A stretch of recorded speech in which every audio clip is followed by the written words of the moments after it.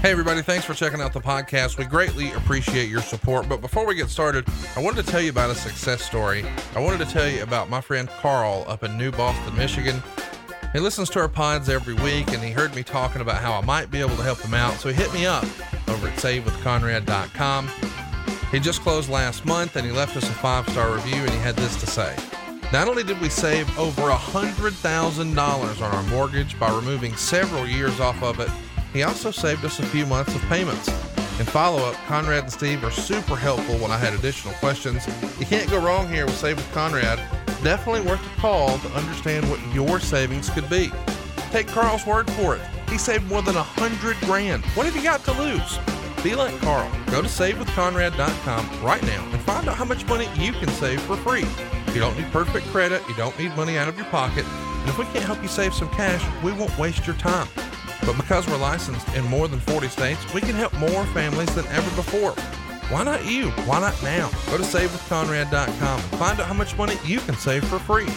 NMLS number 65084, equal housing lender. Oh, and did I mention no house payments for 2 months? Get a quick quote right now. You'll thank me later and you'll be glad you did. Savewithconrad.com.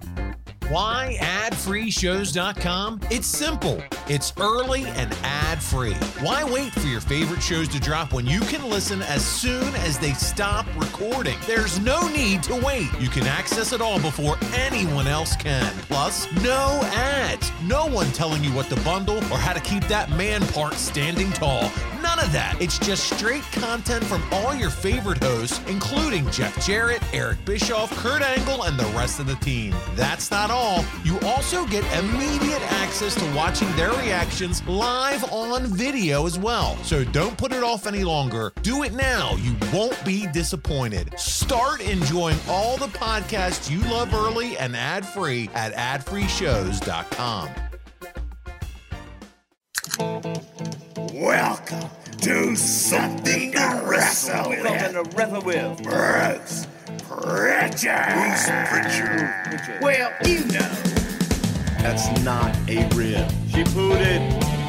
Is that a rib? No, yeah, but there's no box of gimmicks. Rumor and innuendo. I don't deal in rumor and innuendo. And was he there? I was there. Say something about I don't give a shit. I ain't scared. I ain't scared of shit. Fuck him. You, Bruce. I love you. Take the cheese. Double cheeseburger. You take the bread. Double cheese. Well, you know. And then double mayo. You know, it's called chicken salad. Double onion, motherfucker. You're nothing but an egg-sucking dog. Throw it in your Google machine. Goddamn, kid. God damn it. What the hell show you got there? I need more. Ooh, yeah. What say you? Pronouns, pal. And now, something to wrestle with. Con Bruce Pritchard. The second most recognizable athlete in the entire world today. Conrad Thompson. What happened when? What would Vince say about that? Well, hey Vince, to the my shorts look good tonight. Yeah. They're so big. Yeah. Let's go. Bullshit. Welcome to WrestleMania. World title on that. Welcome to Something to Wrestle With. Something to wrestle Something to wrestle with. Something to wrestle with. Dig it. Bruce Pritchard. Hey, it's Conrad Thompson, and you're listening to Something to Wrestle With. Bruce Pritchard. I'm pumped. It's going to be a fun week. We have already had a lot of fun this week over at adfreeshows.com. If you haven't already, you got to go check it out. And specifically, be sure to check out the My World podcast feed. It's called My World with Jeff Jarrett. It's available everywhere you enjoy podcasts.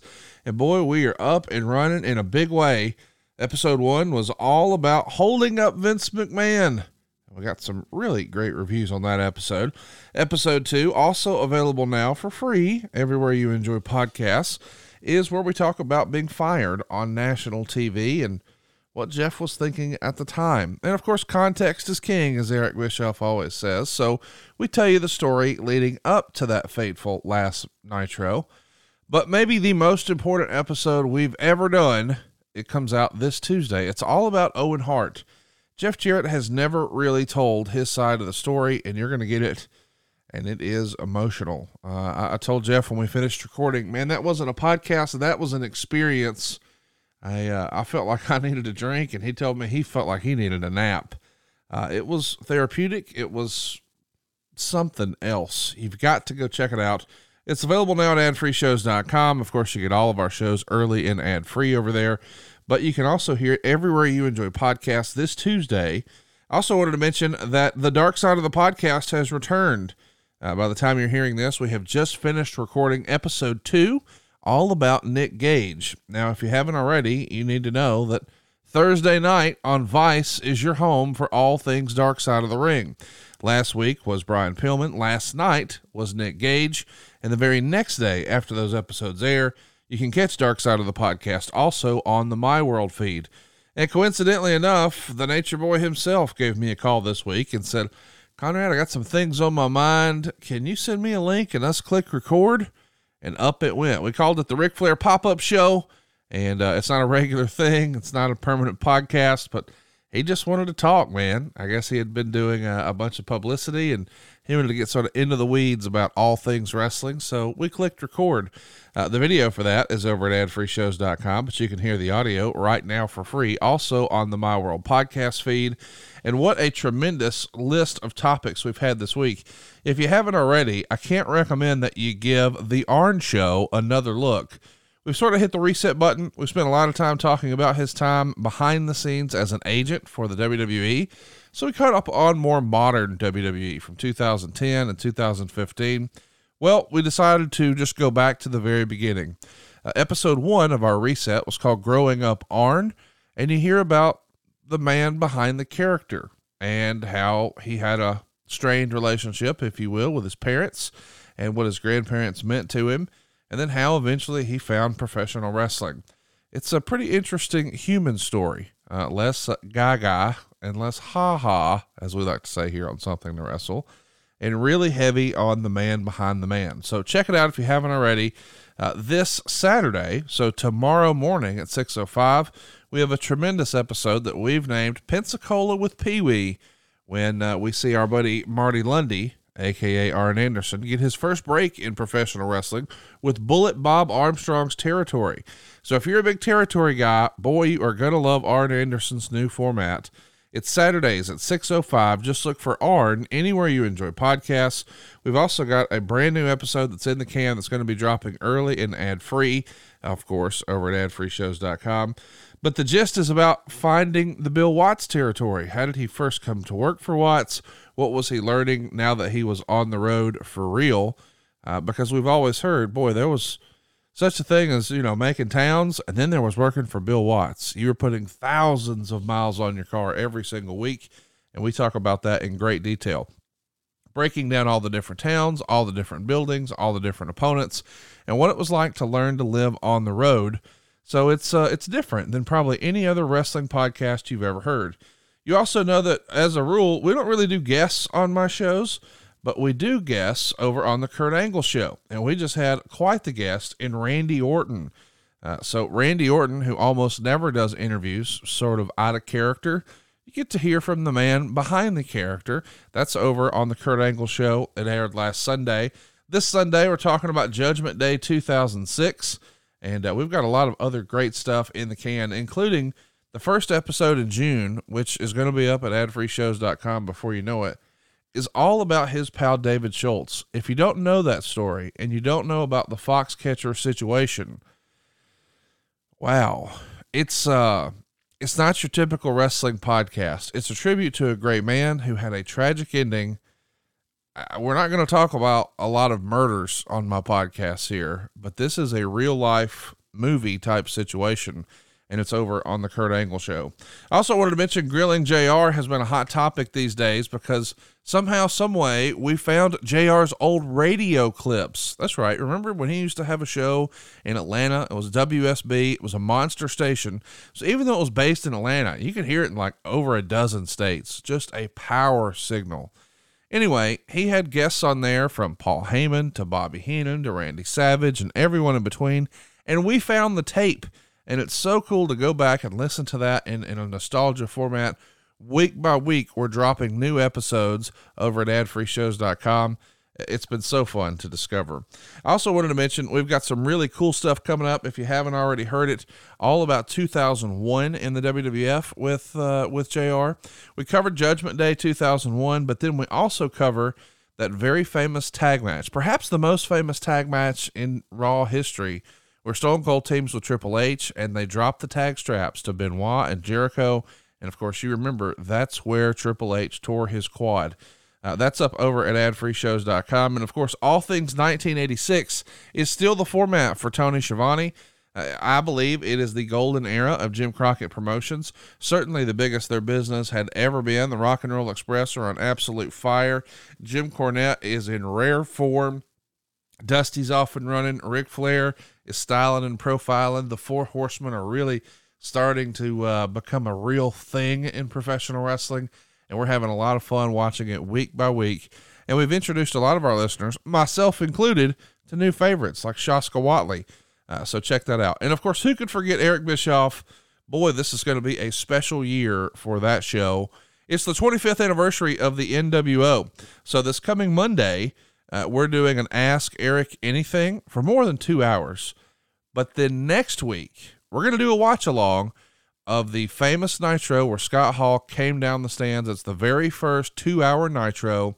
It's a very special episode, but we'll also have Eric watch the Monday Night Raw that was head to head with that show. We really do believe that context is king, and we wanted to make sure that we put both episodes on the same feed at the same time, and we could compare how wrestling was about to change. I really do believe there was a then, and then there was a now, and then something changed it all. So you're going to get to see sort of the last Nitro before things started to change. And at the same time, just for context, the Raw that aired the exact same week. So we're going to have a lot of fun on the podcast this year, and it all happens right now early and ad-free at adfreeshows.com. Today's topic was supposed to be about Dr. Death with Bruce, but as you can imagine, these pay-per-view weeks are incredibly challenging for Bruce, so we didn't get a chance to click record. But we will be back on Tuesday covering all things Dr. Death.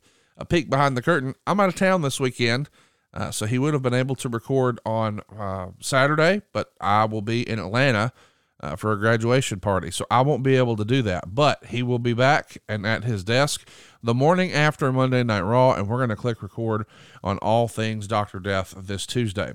We're not going to make you wait until next Friday. We're going to go ahead and drop it right then.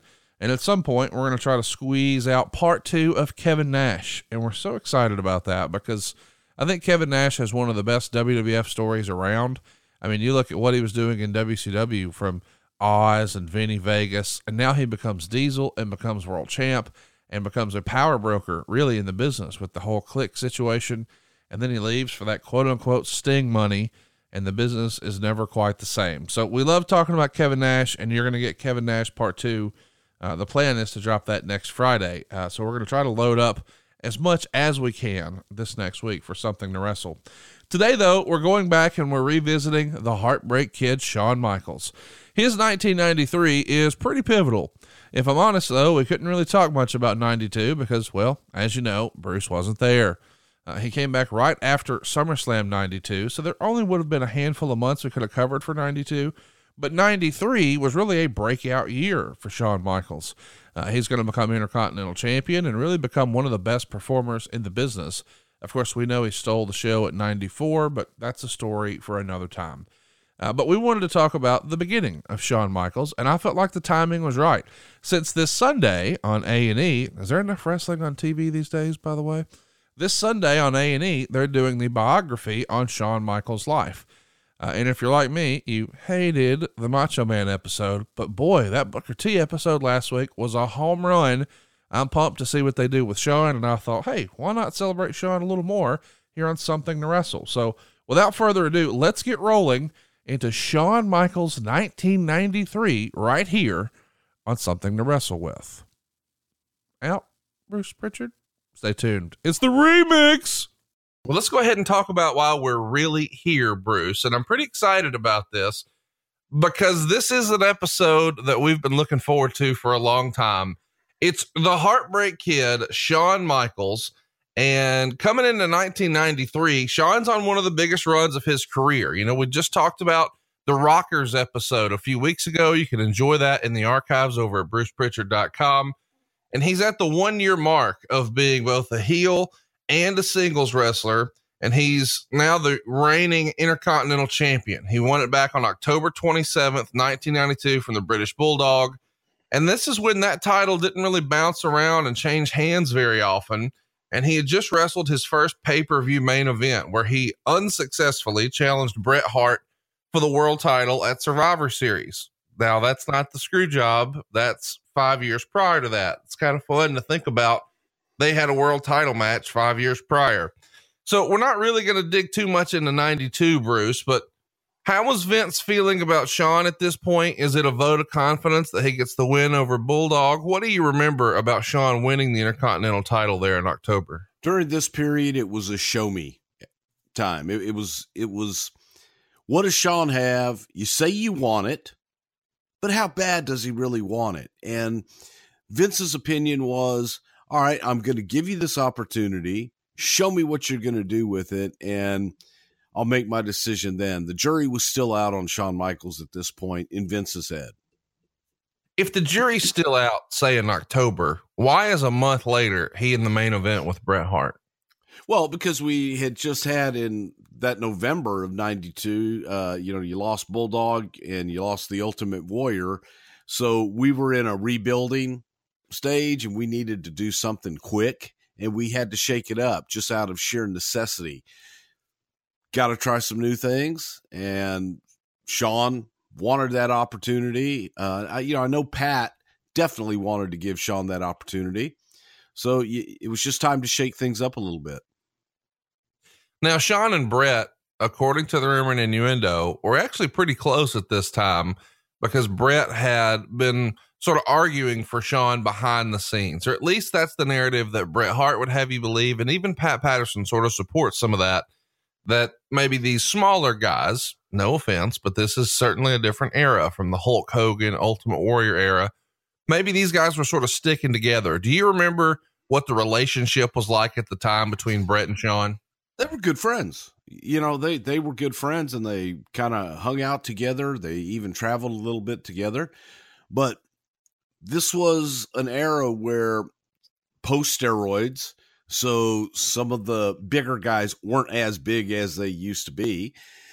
So maybe people were looking at the talent that could go in the ring when that damn bell rang, and they were looking at some guys that weren't the biggest in the world, but knew what they were doing in the ring. And Bret Hart definitely fit that bill, and so did Shawn Michaels.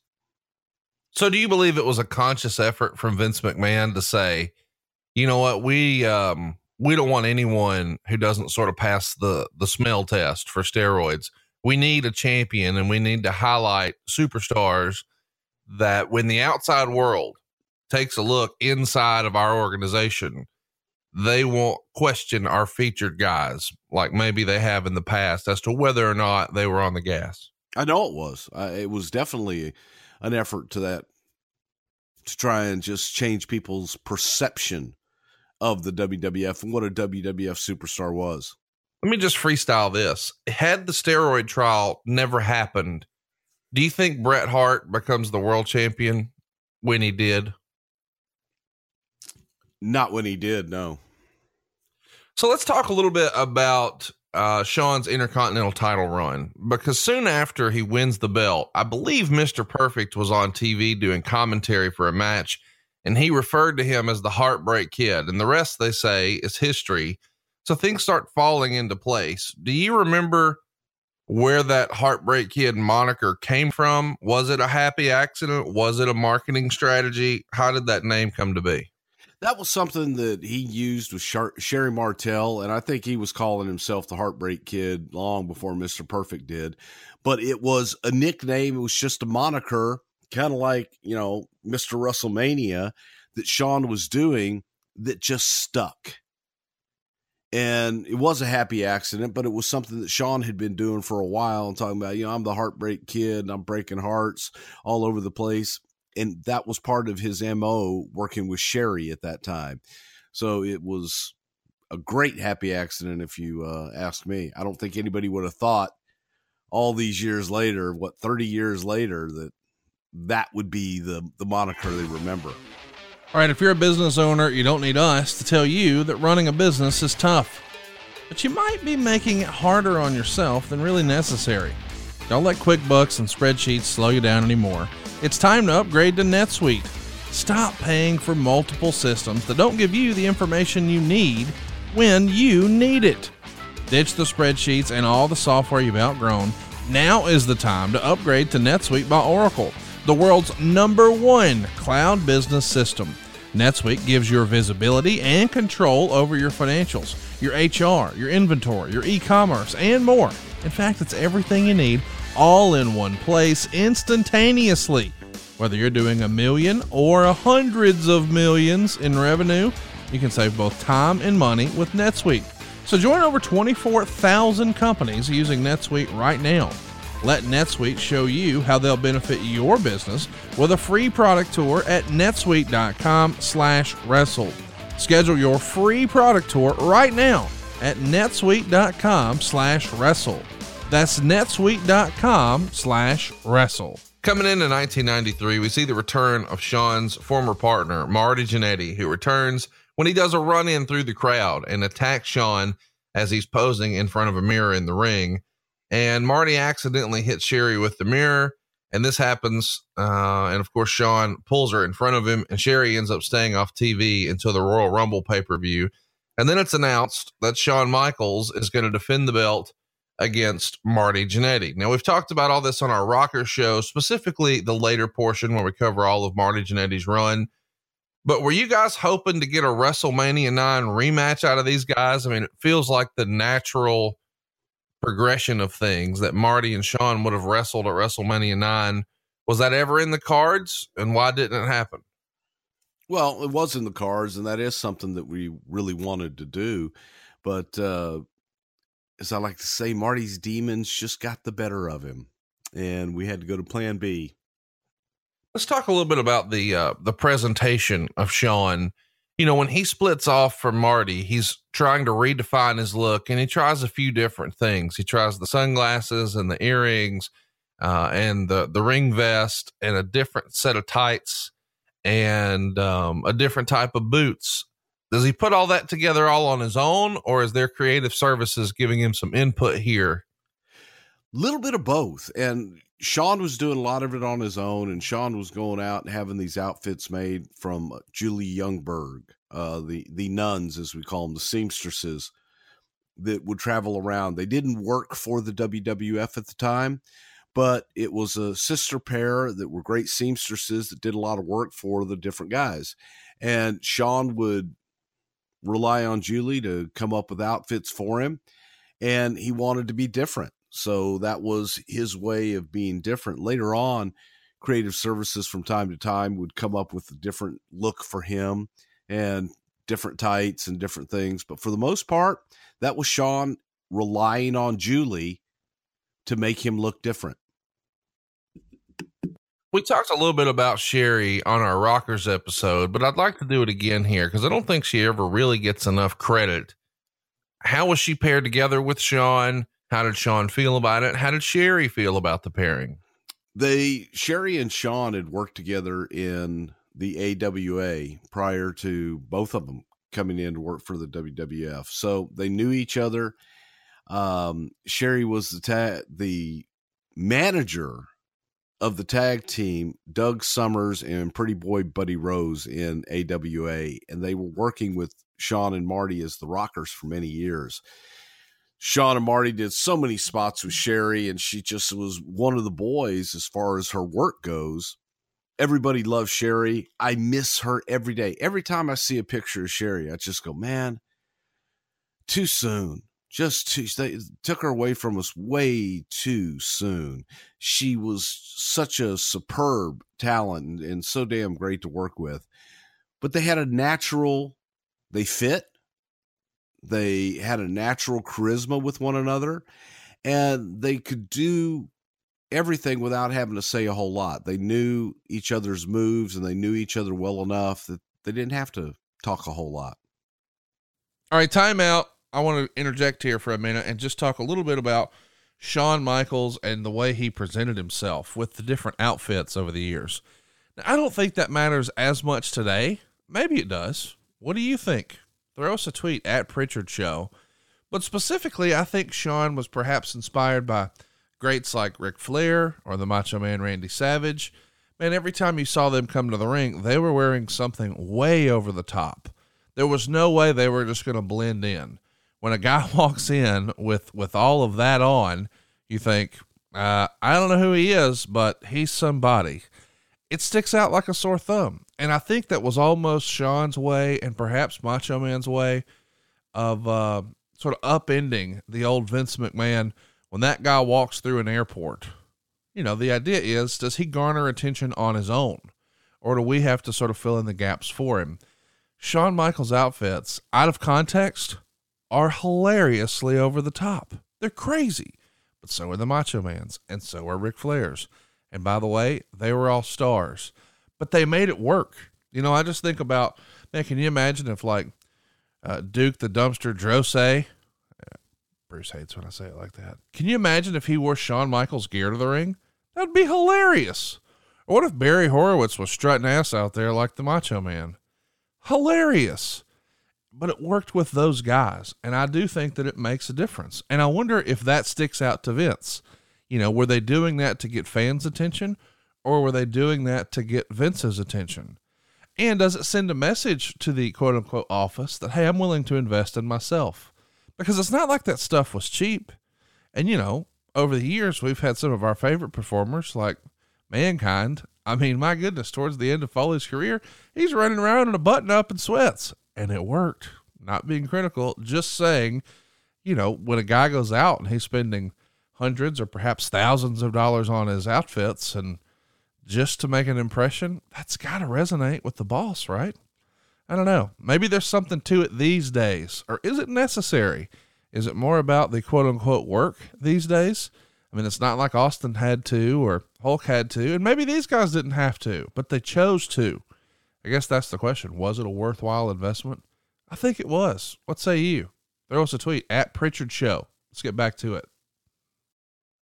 Of course, Shawn was on the very first Monday Night Raw on January 11th, 1993, working with Max Moon. Bruce, how would Vince McMahon describe Max Moon? Yeah. Good God. I mean, yeah, he's futuristic. He's got guns and cannons. It's awesome. Hey, shoot from his wrists, from his ass, from his titties. Vince had high hopes for Max Moon, man. That was an expensive damn outfit. Originally made for our friend Conan over at Keeping It Real. He was the original, going to be no. Keeping It 100. Keeping It 100. You know. Hey, you said that maybe Max Moon was going to shoot things from his titties. What kind of titties did Max Moon have? Titanium titties. I was hoping for moon titties. I don't know what's wrong with our life. The Royal Rumble we referenced is January 24th. That goes down in Sacramento, California. And on our way here, Marty is working with Shawn on all the house show loops. And we talked about this match a little bit in our Rockers episode when we covered Marty Jannetty's run. This is a 4-star match, according to the Observer. They go just over 14 minutes. And people are really impressed with this. Of course, you know the finish. A super kick, and Michaels gets the win.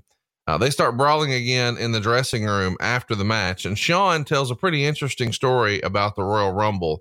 He says, the night before the Rumble, I stayed out too late. As I was walking back to my hotel, I tripped over a concrete parking divider and scuffed myself up pretty good. When I came to the building the next day, Vince was very angry with me. He was mad because I was out and not in good shape.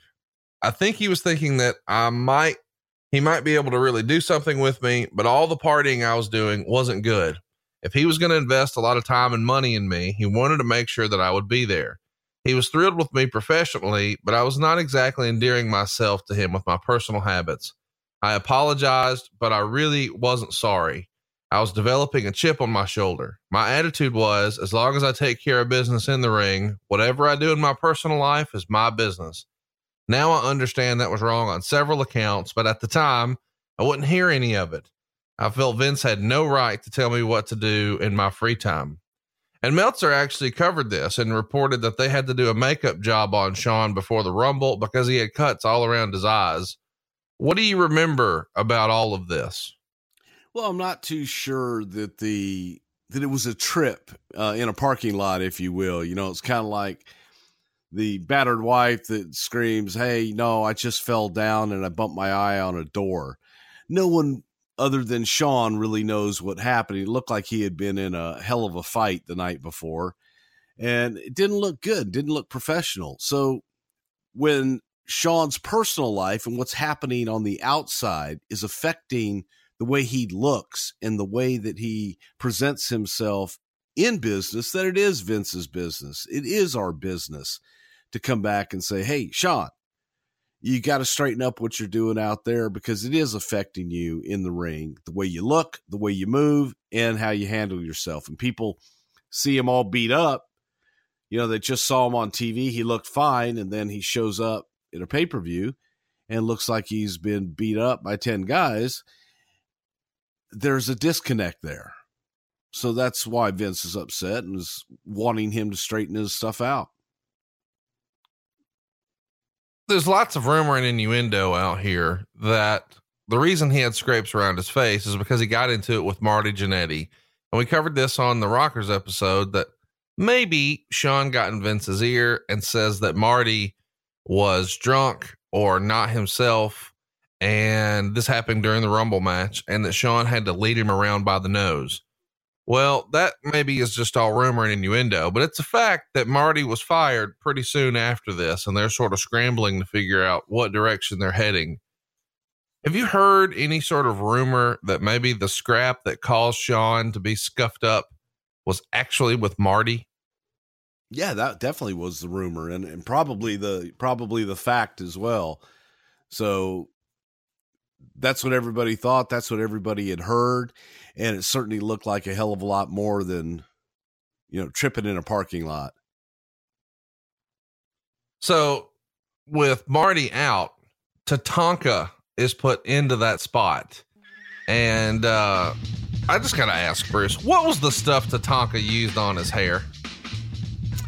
The really nice red and blue that was war, you know, that was war paint for his hair and everything. It certainly wasn't, you know, just for men, because I promise you, man, for over 30 years, men have trusted Just for Men to provide easy gray care solutions, and Tatanka wasn't gray yet.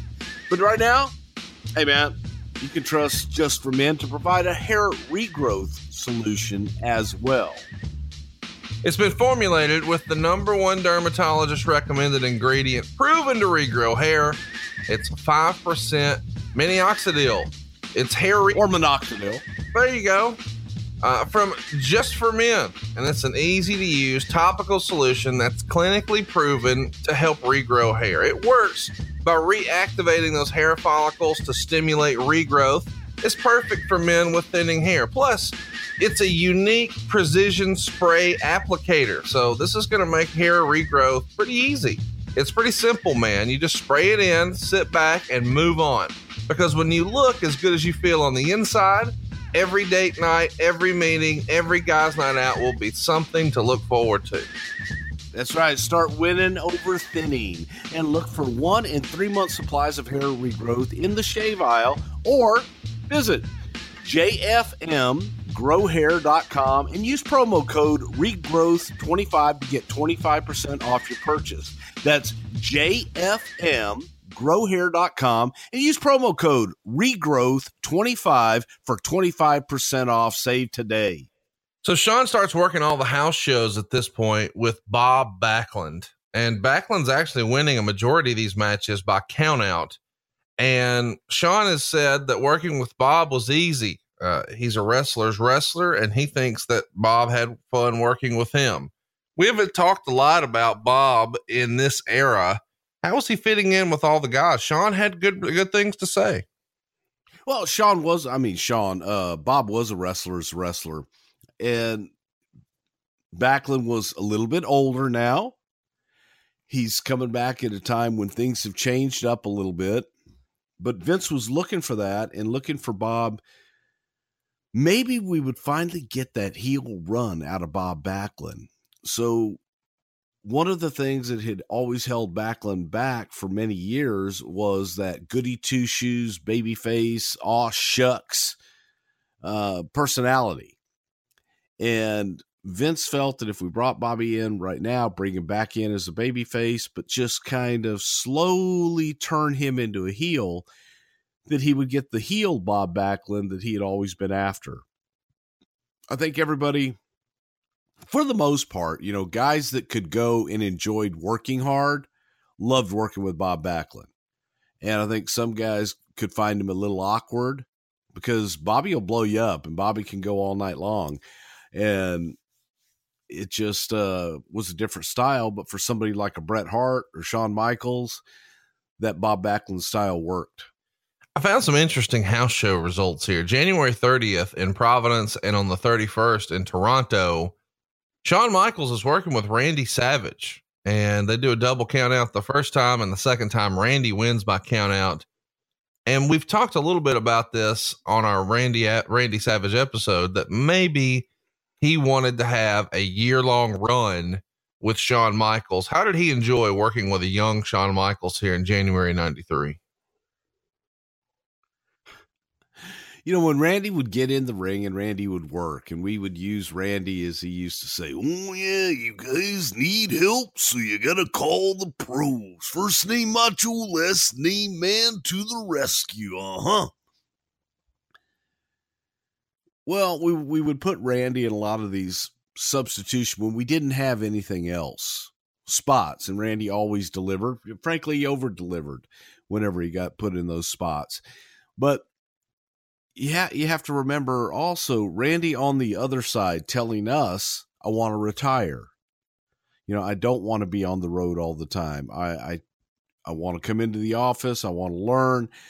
He was doing the color commentary spot for Raw and for Superstars. That was something that Randy had expressed to us he had a desire to do.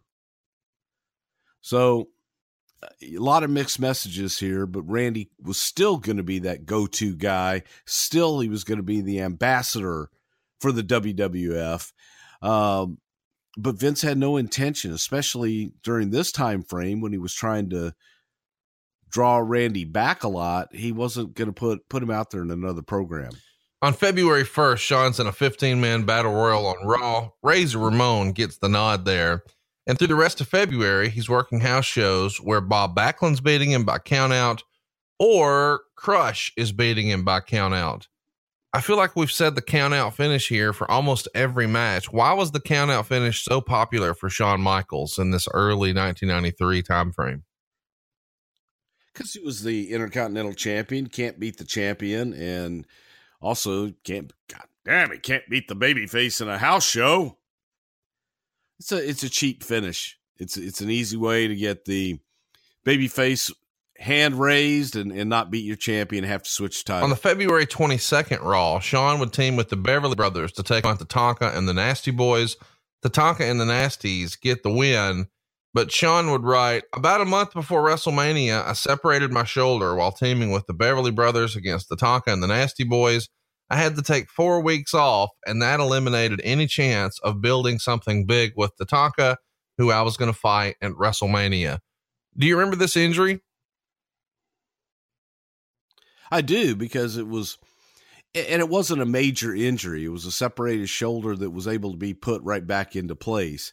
He needed some time to allow it to heal, but there was nobody concerned, and there was no one saying, "Oh my gosh, he's got to get this fixed," or he's going to be out for any extended length of time. It was, he needs some rest, let this thing heal up, and he'll be fine. Hey man, let me smarten you up on something that I learned, last year? Chain stores have different price tiers for professional mechanics and do-it-yourselfers.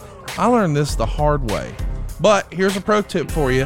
RockAuto.com's prices are the same for everybody. Oh, and they're reliably low. RockAuto.com always offers the lowest prices possible rather than charging prices based on what the market will bear, like an airline. RockAuto.com is for everybody. They don't require a membership or an account login. they want to save you some cash. And this has really proven out for me and my family. I think I mentioned this a while back. I got my dad his dream Corvette, an old classic way back when, but I got it for him on his 60th birthday a few years ago. Well, those cars occasionally are going to need parts. We couldn't find anything locally. You know who could hook us up? RockAuto.com. You see, RockAuto.com is where I went for my family because RockAuto.com is a family business, and they've been serving auto parts customers online for more than 20 years. Go to RockAuto.com to shop for all of your auto and body parts from hundreds of manufacturers. They literally have something for everybody. We're talking stuff from engine control modules to brake parts to tail lamps, hell, motor oil, even carpet. That's right, carpet for your car. Now, this is not just for old classics. This is for your daily driver, too. You can get everything you need in a few easy clicks delivered directly to your front door. The RockAuto.com catalog is unique and remarkably easy to navigate. So easy, even JR could do it. Quickly see all the parts available for your vehicle and choose the brands, specs, and prices you prefer. Now, best of all, prices at RockAuto.com, once again, reliably low all the time. And more importantly for me, they're the same for professionals and do-it-yourselfers. Why in the world would you spend up to twice as much for the same doggone parts? Go to rockauto.com right now and see all the parts available for your car or truck. And please write Wrestle in their How Did You Hear About Us box so they know we sent you.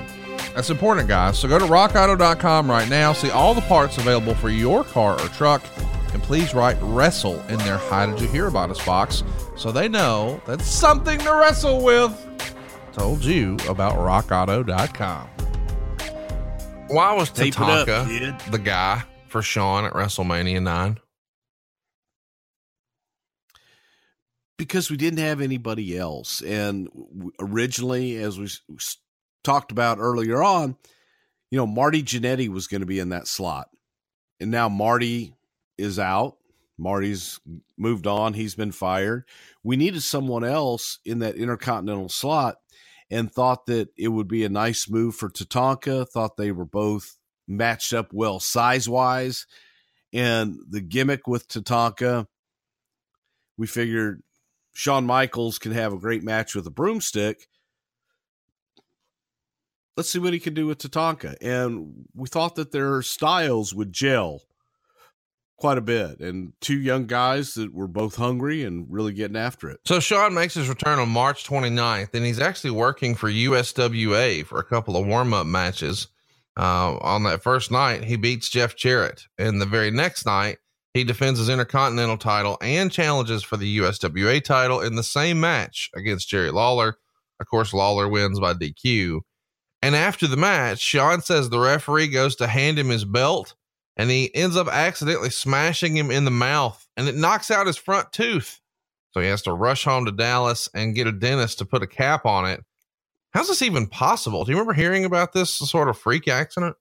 Absolutely, because he was in Memphis and in USWA spending his days getting smashed in the mouth and going home to Dallas to get a new front tooth.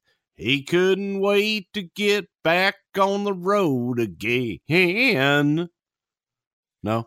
Shout out to Road Dogg for mentioning us in a WWE promoted tweet this week where they asked Road Dogg his opinion about Jeff Jarrett going in the Hall of Fame, and he put over the song and credited you and I with the podcast sort of bringing it back into relevance. So pretty cool that he said that and that WWE let it air. Well, not only kudos to both parts. You know, they're both kind of shocking because that was Road Dogg's song, man. And much as it's associated with Jeff Jarrett, it always will be. It was Dogg's song, but you know what? I think I'm going to claim ownership. To hell with it. Now it's my song. Hey, so let's talk about this. We said earlier when Shawn had scrapes around his face, he said it was a parking lot divider and he had tripped, but really it was Marty Jannetty whooping that ass. Well, here he gets a tooth knocked out. Was Marty Jannetty doing run-ins in Memphis and whooping that ass?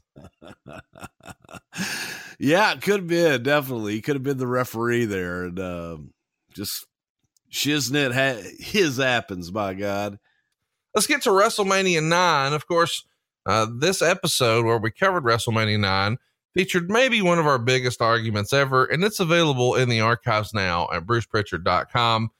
It took place, of course, on April 4th, 1993. Caesar's Palace does a 2.1% buy rate, which is roughly 430,000 buys or $5.8 million gross for Titan. At the time, though, it's the lowest buy rate for any WrestleMania. And our man Shawn Michaels here is in a losing effort to Tatanka again by fucking count out. They go 18 minutes and 13 seconds. So, of course, Shawn keeps the Intercontinental title. And here, Michaels comes out with a new manager / valet, Luna Vachon. Meanwhile, Sherry is in Tatanka's corner. And they're pushing Vachon pretty hard to get us going here. What do you remember about their WrestleMania match? And specifically, Sherry's out, Luna's in. Well, we needed a heel, and we had broken Sherry and Shawn up, and we needed a heel. Luna was available, and I want to say I had seen Luna in Tampa probably a year before this. She looked great, was just ripped to shreds. Actually saw her while I was training in the gym, Conrad. Yeah. And she came in, she looked great. I had brought that up, and it was just the kind of like Undertaker was the dark to my white. She was the yin to Shawn's yang.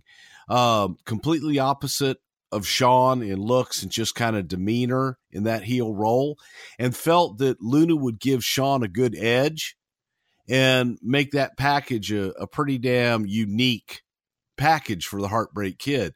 So we thought about bringing Luna in and pairing them up. I thought that they paired up very well. I didn't think that the Tatanka Shawn match was the greatest of all time. I thought that it was good, and I thought that the guys worked well together, but it just felt heavy in places, I think is the best way that I could say it, because their styles clashed a little bit, and Tatanka's a big, thick son of a gun. So it was just a little bit of awkwardness from time to time, but overall, I think that they gelled pretty well and had some good matches. Here's what Meltzer would write. Referee Joey Morella was counting on Michaels, who then knocked him down. Michaels got back into the ring, but Tatanka hit a Samoan drop and covered him for the pin. But Morella got up and called for the bell, ruling that Michaels was the loser via countout. Very weak finish to what had been an excellent opener. After the match, Luna clotheslined Sherry and kicked her a few times. And later in the show, they announced Luna had attacked Sherry in the first aid room as well. 3.5 stars. So overall, Meltzer put it over pretty hard, but thought it was a pretty lame finish. Was there ever any other finish considered for this match? Not that I remember. No, it was a kind of an opening match card, and same thing. We weren't going to switch the championship. So you got to have a screwy finish because Vince wanted it, opening match, first couple matches on WrestleMania to be happy, happy, joy, joy. Well, there you go. Shawn would write, I was coming into WrestleMania just healed from a separated shoulder and a knocked out tooth. And Chris Chavis and I had no storyline going into our match. We went 20 minutes before I was counted out. He was a very big and thick individual and a little difficult to move. The match wasn't bad, but it wasn't anything special. Do you think that's a fair assessment of his match here with Tatanka? Yeah, very much so. That's kind of what I was saying beforehand, that it was Tatanka could move, and Tatanka's deceptively big. And he could move for a big man, but to try and for you to move him could be difficult and kind of clumsy. All right, timeout. I'm really glad that Sherry Martel is a part of the discussion here. And I really wish there was more Sherry Martel, fandom, celebration. I think she's criminally underrated. And I know that everyone says, oh, she was great.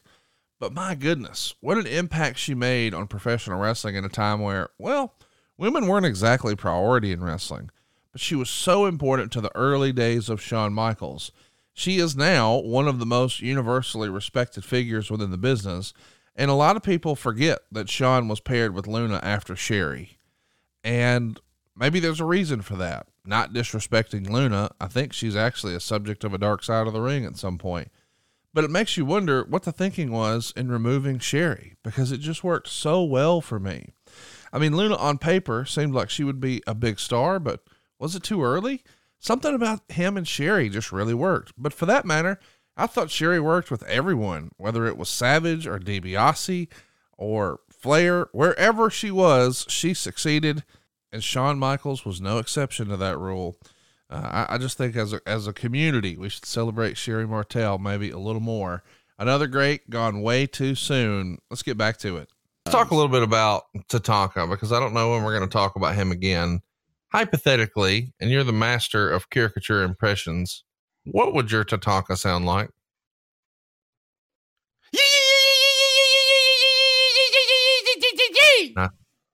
Not the best one. It's not the last time we're going to see Shawn at WrestleMania, though. After the Lex Luger Mr. Perfect match, Lex goes to the back and is talking to Shawn and Perfect.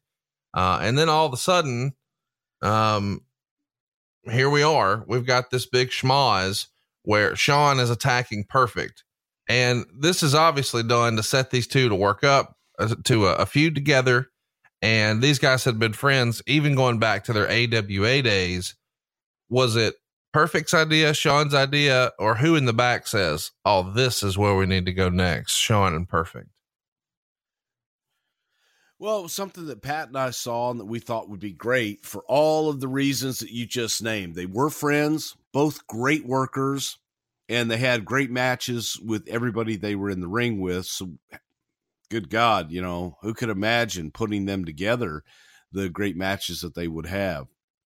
So that was the reasoning behind it. Take two great workers, put them in the ring with the program, and let's go. He starts working again with Bob Backlund on all the house shows, he being Shawn, pronouns pal. Damn it, pronouns pal. And they take a European tour, which we've talked about many times here on the show. And Crush gets victories over there by count out. When they're back stateside, he defends the Intercontinental title on Raw against Jim Duggan, and Duggan gets the win by count out again. This feels like the clashing of two eras here. Shawn Michaels in a singles match with Jim Duggan, does it not?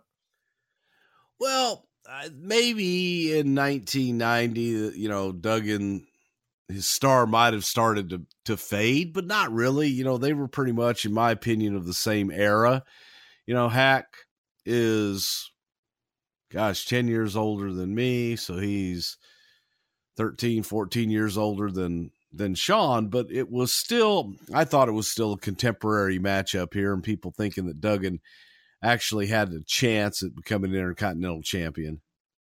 In late April and early May, Perfect is working with Shawn in all the house shows, and they're doing 20-minute time limit draws there. Who was putting together house show formats in this era? Would this have been Pat Patterson? Yeah, this would be Pat and myself doing all this at this time.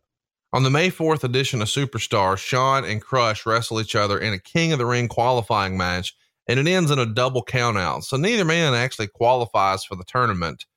Was there ever any consideration for Shawn winning an early King of the Ring, or why was that never something that Vince saw for Shawn? Well, for this King of the Ring, it was supposed to be a one-off. This King of the Ring was not going to be an annual event and to actually have a king. So the idea was more of, we got to do something for Brett. And we didn't want to go back to Intercontinental champion with Brett. So create a new prize and something new. And that was the King of the Ring. So the King of the Ring, the first King of the Ring, was designed to get Brett over and to give Brett a spotlight without having to give him a championship at the time. Add on to that the timing of Jerry Lawler being with the company as well, and it just worked. May 8th and 9th, Shawn is working with Mr. Perfect on the house show loop. And on the May 10th Raw, they do a return match for the Intercontinental title with Jim Duggan and Shawn Michaels. This time, though, it's a lumberjack match. Of course, there's a DQ when Mr. Perfect does a run in, And this is the edition of Raw where we get the famous fight outside the Manhattan Center. Shawn wrote of it. He was going to throw me through the windshield of Howard Finkel's brand new Cadillac, and then we were going to scuffle until the end of our segment. We didn't block off the street, nor did we ask any New York City authorities for permission to do this. Bruce Pritchard, who was producing the segment, told us that he didn't know what was going to happen after we started fighting. Quote, "When I tell you we have to go, we have to go." So we got into the fight, and Kurt threw me into Howard's windshield. Then all the police sirens started blaring, and the cops pulled up, and Bruce yelled, "Let's go!" Kurt and I ran for the Manhattan Center, and it may not have been the most organized of vignettes, but it certainly made for good television. Some poor guy from the production crew was left trying to explain to the police what happened and that they didn't have to file a police report on the damaged car. It was Vince McMahon's idea to smash Howard's new Cadillac. He liked to throw a few ribs in here and there and thought it would be funny to get one over on Howard. He was going to fix or even buy Howard a new car. We shot the segment before the show, and after we taped it, Vince brought Howard into his office to show him what had happened. Quote, "I'm sorry, Howard. We didn't know they were going to do all that." Vince let him waller in the misery for a little while before breaking the news to him that he had been had. Everyone got a big laugh out of it, and Howard Finkel ended up with a brand new Cadillac. So we've sort of hinted about this Howard Finkel story before, but that's Shawn's version. What really happened? Yes, sir. Now you want to hear the truth. Okay. Well, first of all, it was not a Cadillac. It was a Chevy, like some kind of Chevrolet car. And we needed the idea was that Shawn would be outside, and we had kept Shawn and Perfect apart for quite a while. And Shawn would be outside earlier in the day on the streets of New York being interviewed when a car would pull up, and it would be Mr. Perfect. And Perfect gets out of the car because he sees Shawn Michaels on the side of the street. This is his opportunity to go out and attack Shawn Michaels. So we had Vince's driver. His name was Bobby at the time. And we're like, well, it'd really be great if we had some toys, because just fighting on the street can be some, problematic and just boring, really, more than anything. But if you have a vehicle to kind of bump into and play off of, that helps. And we said, well, we need a car. Didn't want to use the limo because we had to go out to eat that night, and needed a vehicle. So Howard Finkel was, I don't want to say bragging, but he was bragging about his new car and so on and so forth. And says, well, Howard's got a new car. Think, we need your car. And Howard, not wanting to disappoint Vince in any way, shape, or form, handed the keys over. And that's where we started our planning and our plotting, because it was okay. Here's the bumps that are going to take place and so on and so forth onto the car, because it was safer for the talent. Plus it kept the talent away from the crowd that was outside. We didn't have, I think I had 2 security guys with me, if that, out on the street that was just there. I didn't want to draw too much attention to what we were doing. And we start this fight. Perfect pulls up, and it's Perfect. They get into the fight, and Kurt takes him, and Shawn does a hell of a bump onto the hood, and his feet go right through the windshield. And the boots that Shawn was wearing were actually Tatanka's boots, because Shawn had on like dress shoes and he didn't want to trip and slip. So he had the boots on, and plus it helps go through windshields a lot better if you have boots on. So they go through, and the only thing that we really approved was we can take a bump on top of the car on the hood, and then that's it. But man, once that windshield went, it was fair game, and they started bumping into the side. What I did not anticipate, I knew that the cops were going to come eventually. What I didn't anticipate was the cops came, and they kind of surrounded us in vehicles and just sat in their car with their sirens going. And they didn't get out. So watching for a second, I'm going, well, nobody's moving. But then all of a sudden I saw a couple on foot and they're coming from around the corner. And that's when I said, let's get the hell out of here. And I think I grabbed Shawn and had another person designated to grab Mr. Perfect. And we got them in the Manhattan Center, and there were 2 different elevators on each side of the Manhattan Center. I got Shawn in one, they got Perfect in the other, and I said, just get upstairs and disappear. So if the cops come up looking for the 2 guys in a fight, don't know where they are, they're gone. Sorry, can't help you. And that's what we did. And we had, I believe I had the tape going up there. I had one of the tapes. I had the main tape where we, just kind of happened. But we escaped the police. And the cops didn't even come in to investigate. They didn't care. They thought that the car was Bobby's, who was the limo driver who drove it. And he says, oh, yeah, no, I don't want to press charges. Everything's fine. It's okay. It's all part of the show. No harm, no foul, nothing to see here. Move along. Saving money at SaveWithConrad.com is fast and easy. Just ask Jordan in Murfreesboro. He says, Jimmy made the entire process easy. No appraisal was needed, and we got a great rate on our refinance. What about Glenn up in Sperry, Oklahoma? He says, I wound up knocking 4 years off my loan and even saved a few dollars on my monthly payment. Easy to work with. Jimmy is the man. How much are you overpaying right now? Keep more of your own money at SaveWithConrad.com. NMLS number 65084, equal housing lender. So wait, lower your monthly payments and pay your house off faster. Oh, and did I mention no house payments for 2 months? At SaveWithConrad.com. Love talking about my friend Steven Singer. The competition really hates him. He makes the experience of buying a diamond better and better, and he makes it fun. Steven is the very first to offer each and every guest the perfect price. That's right. Have you ever wondered if you're getting the best price? Are you uncomfortable negotiating? Head to Steven Singer Jewelers and you're guaranteed to get the perfect price. You'll never pay more than the person next to you. Here's a little insider tip. Most jewelers mark their merchandise way up just to mark it down to make you feel like you're getting a deal. The person next to you may be paying less. Do you want an important purchase like diamond jewelry to be based on your negotiating skills? Not the case at Steven Singer. Because at Steven Singer Jewelers, you're guaranteed to get the perfect price all day, every day, 365 days a year. That's why we trust Steven Singer. He makes the experience of buying a diamond so easy. Check out Steven Singer Jewelers at the other corner of 8th and Walnut in Philly or online at IHateStevenSinger.com. Steven Singer Jewelers, one place, one price. That's IHateStevenSinger.com. What's it sound like that night backstage? What's Vince McMahon sound like? God damn, that's good shit.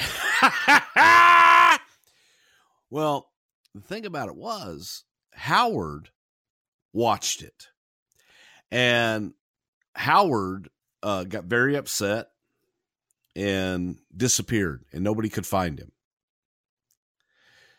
Finally, I think Pat might have found him, or Jack Lanza, somebody found him and said, Howard, come here. You got to go talk to Vince.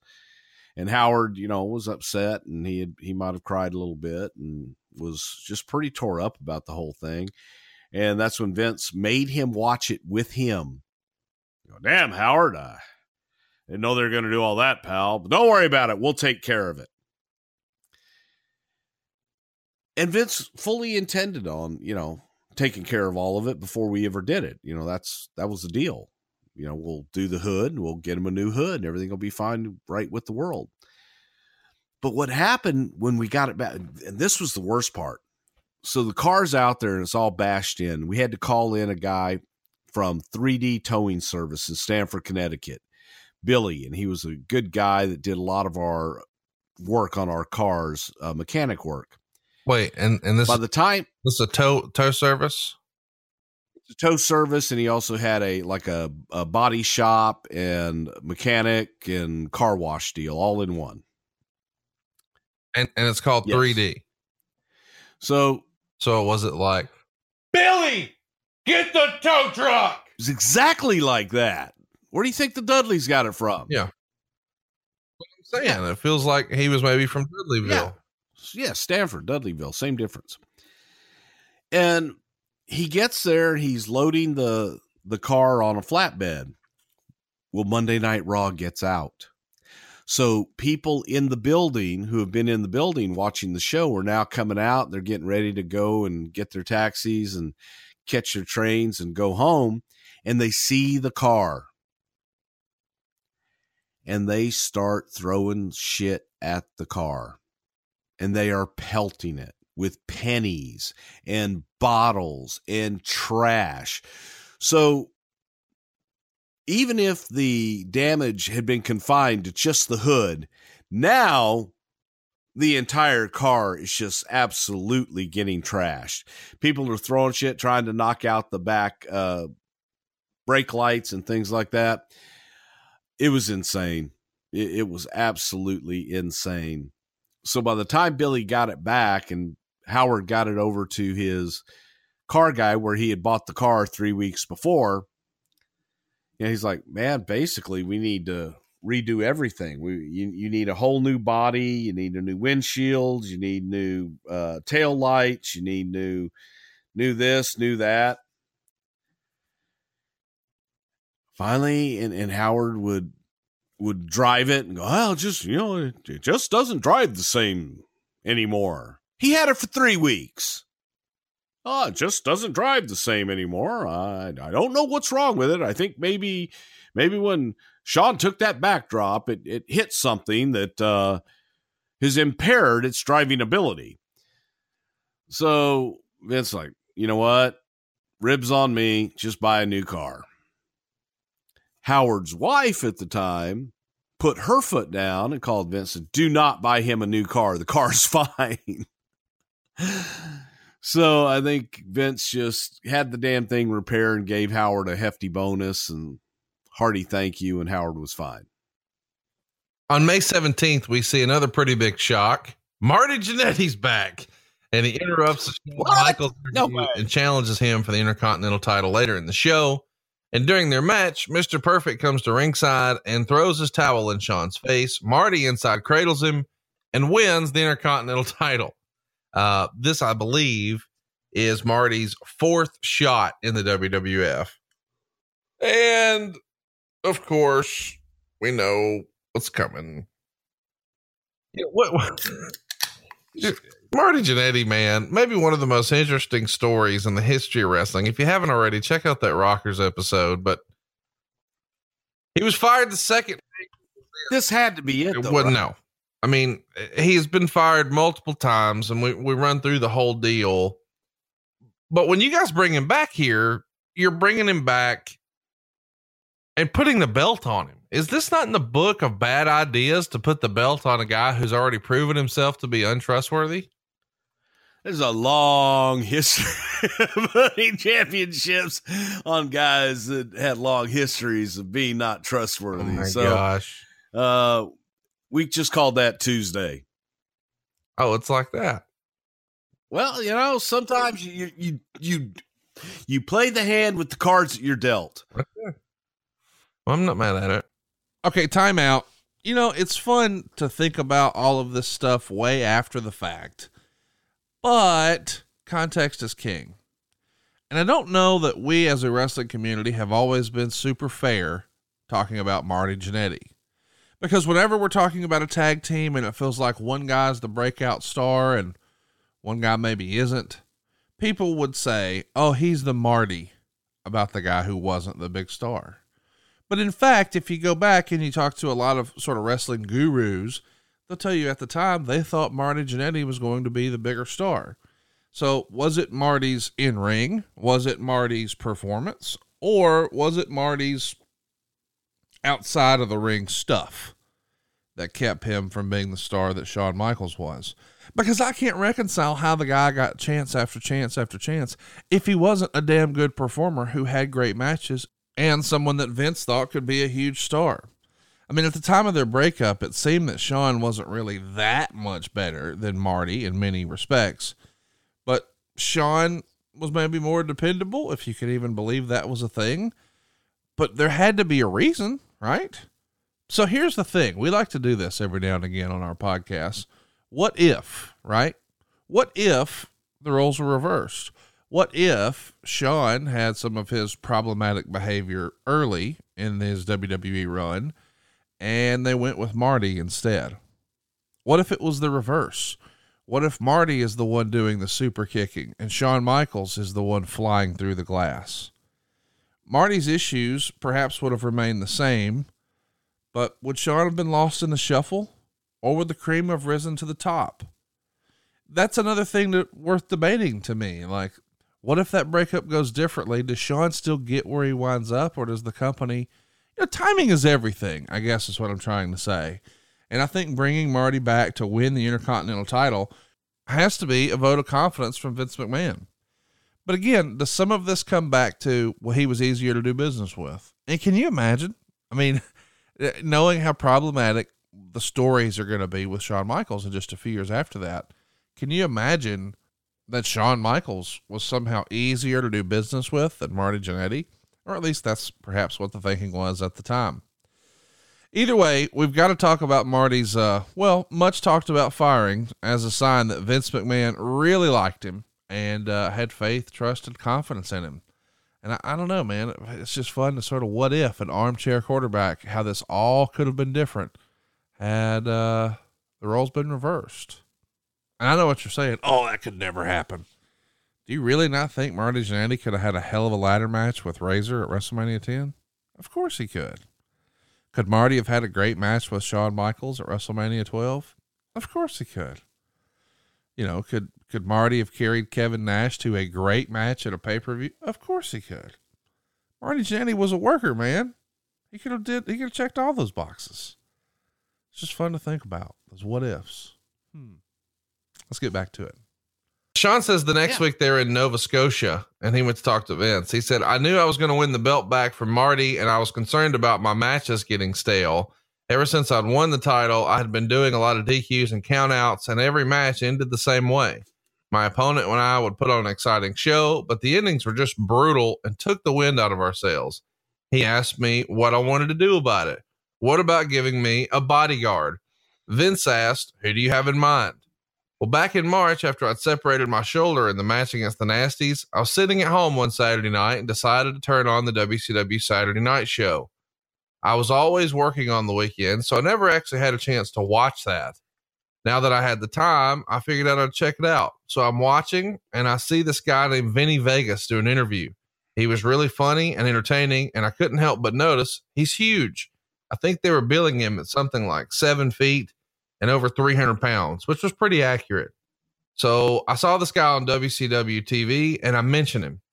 Vince said, I can't do that, Shawn. I don't want any WCW guys coming in. There are legal and contract issues I just don't want to deal with. And so Shawn pushes, but he's very funny. And Vince says, it's a contract issue. I don't want to get into it. We'll put this idea together and see what happens. And he used to say that a lot. So he comes out of our meeting and I go looking for Rick and Scott Steiner. I knew they'd just been in WCW and they might know about this guy. So I find Rick Steiner and ask him, and he says, oh yeah, that's Kevin Nash. He's a good buddy of mine. I ask what his deal is. I saw him on TV, thought he was a riot, and Rick puts him over huge. He's a great guy. So Shawn pitches he'd actually like to do the bodyguard gimmick with him to Rick Steiner and wants to know what the contract situation for Kevin is. So Rick says, I've got his number. I'll go call him right now. So he goes down the hall and uses a payphone and calls him. And Kevin says, I'd love to do it. So the very next day, Kevin Nash tries to get out of his contract. And ta-da, before you know it, Kevin Nash is going to be at TV the next week with Shawn Michaels. It's amazing how all this came together. What do you remember about Diesel coming into the company? Well, I do remember Shawn coming in and having the idea about the bodyguard and all that. You know, we did have to be extremely careful because you couldn't tamper with someone's contract. The very first question that you have to ask them is, are you under contract? If they answer yes, next question is, when are you free and when do you have the ability in your contract to negotiate and to talk? Then they give you a date, mark it down, and that's when you go back and talk to them. But to talk to, especially someone in my capacity or Vince or JJ or Pat, we were not allowed, man. You just couldn't have that conversation with the talent because that's tampering with their contracts. How you get around that is, talent talks to talent. And if they want to share some of their contractual details, then they sure as hell can, which is what happened in this case. And we still were like, hey, he's under contract. We can't talk to him. How could you talk to him?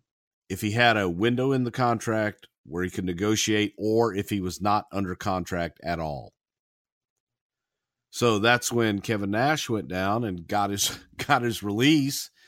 And I think he told him he was going to go back to being a bouncer in a strip club and wanted to just be free and clear of the wrestling business. He was done. He'd given it a shot and wanted to move on. Ole wasn't doing anything with him. They had nothing for him, so they gave him his release.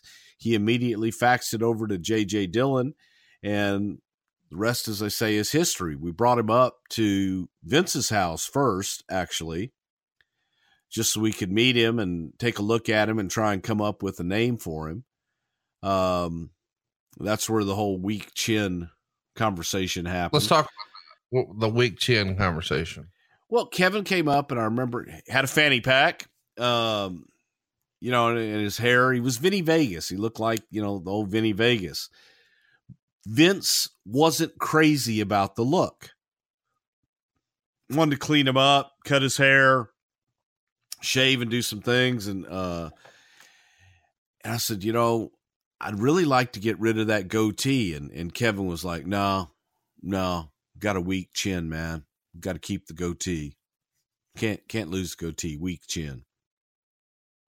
I'm like, what? The fuck's a weak chin? I keep my goatee because I've got several chins I'm trying to hide. But that was the reason Kevin wanted to keep it. And Vince like, yeah, no, God, he looks great like that. Good God, look at him. He's huge. So vascular. But it was Shane McMahon. It was a weekend. Shane McMahon was sitting out there with us and coming up with names. And it was actually Shane that threw out Diesel. It's like, Diesel, I don't get it. And it's like, Diesel, man, you're buff. You're like a badass. Boy, that guy's like Diesel. And telling us what Diesel meant.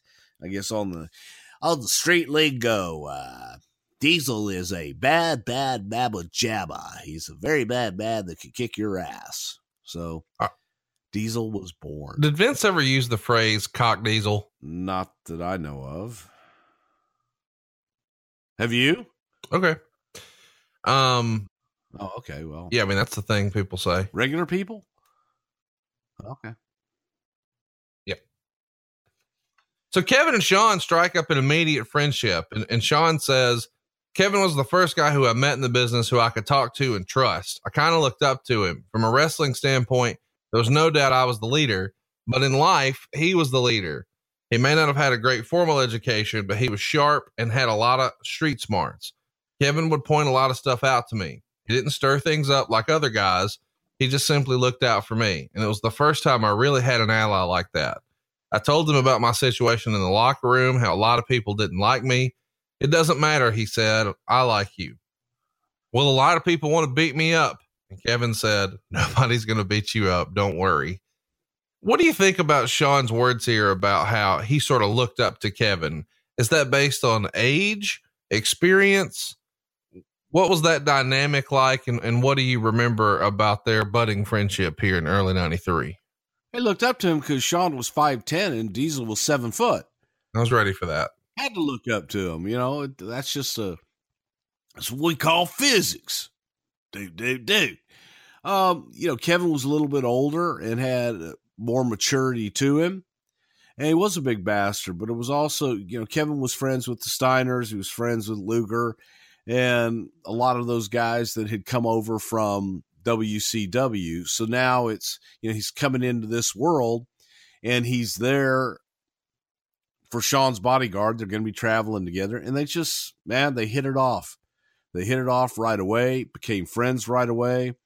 Scott Hall was kind of in that mix because Scott had worked with Kevin in WCW as well.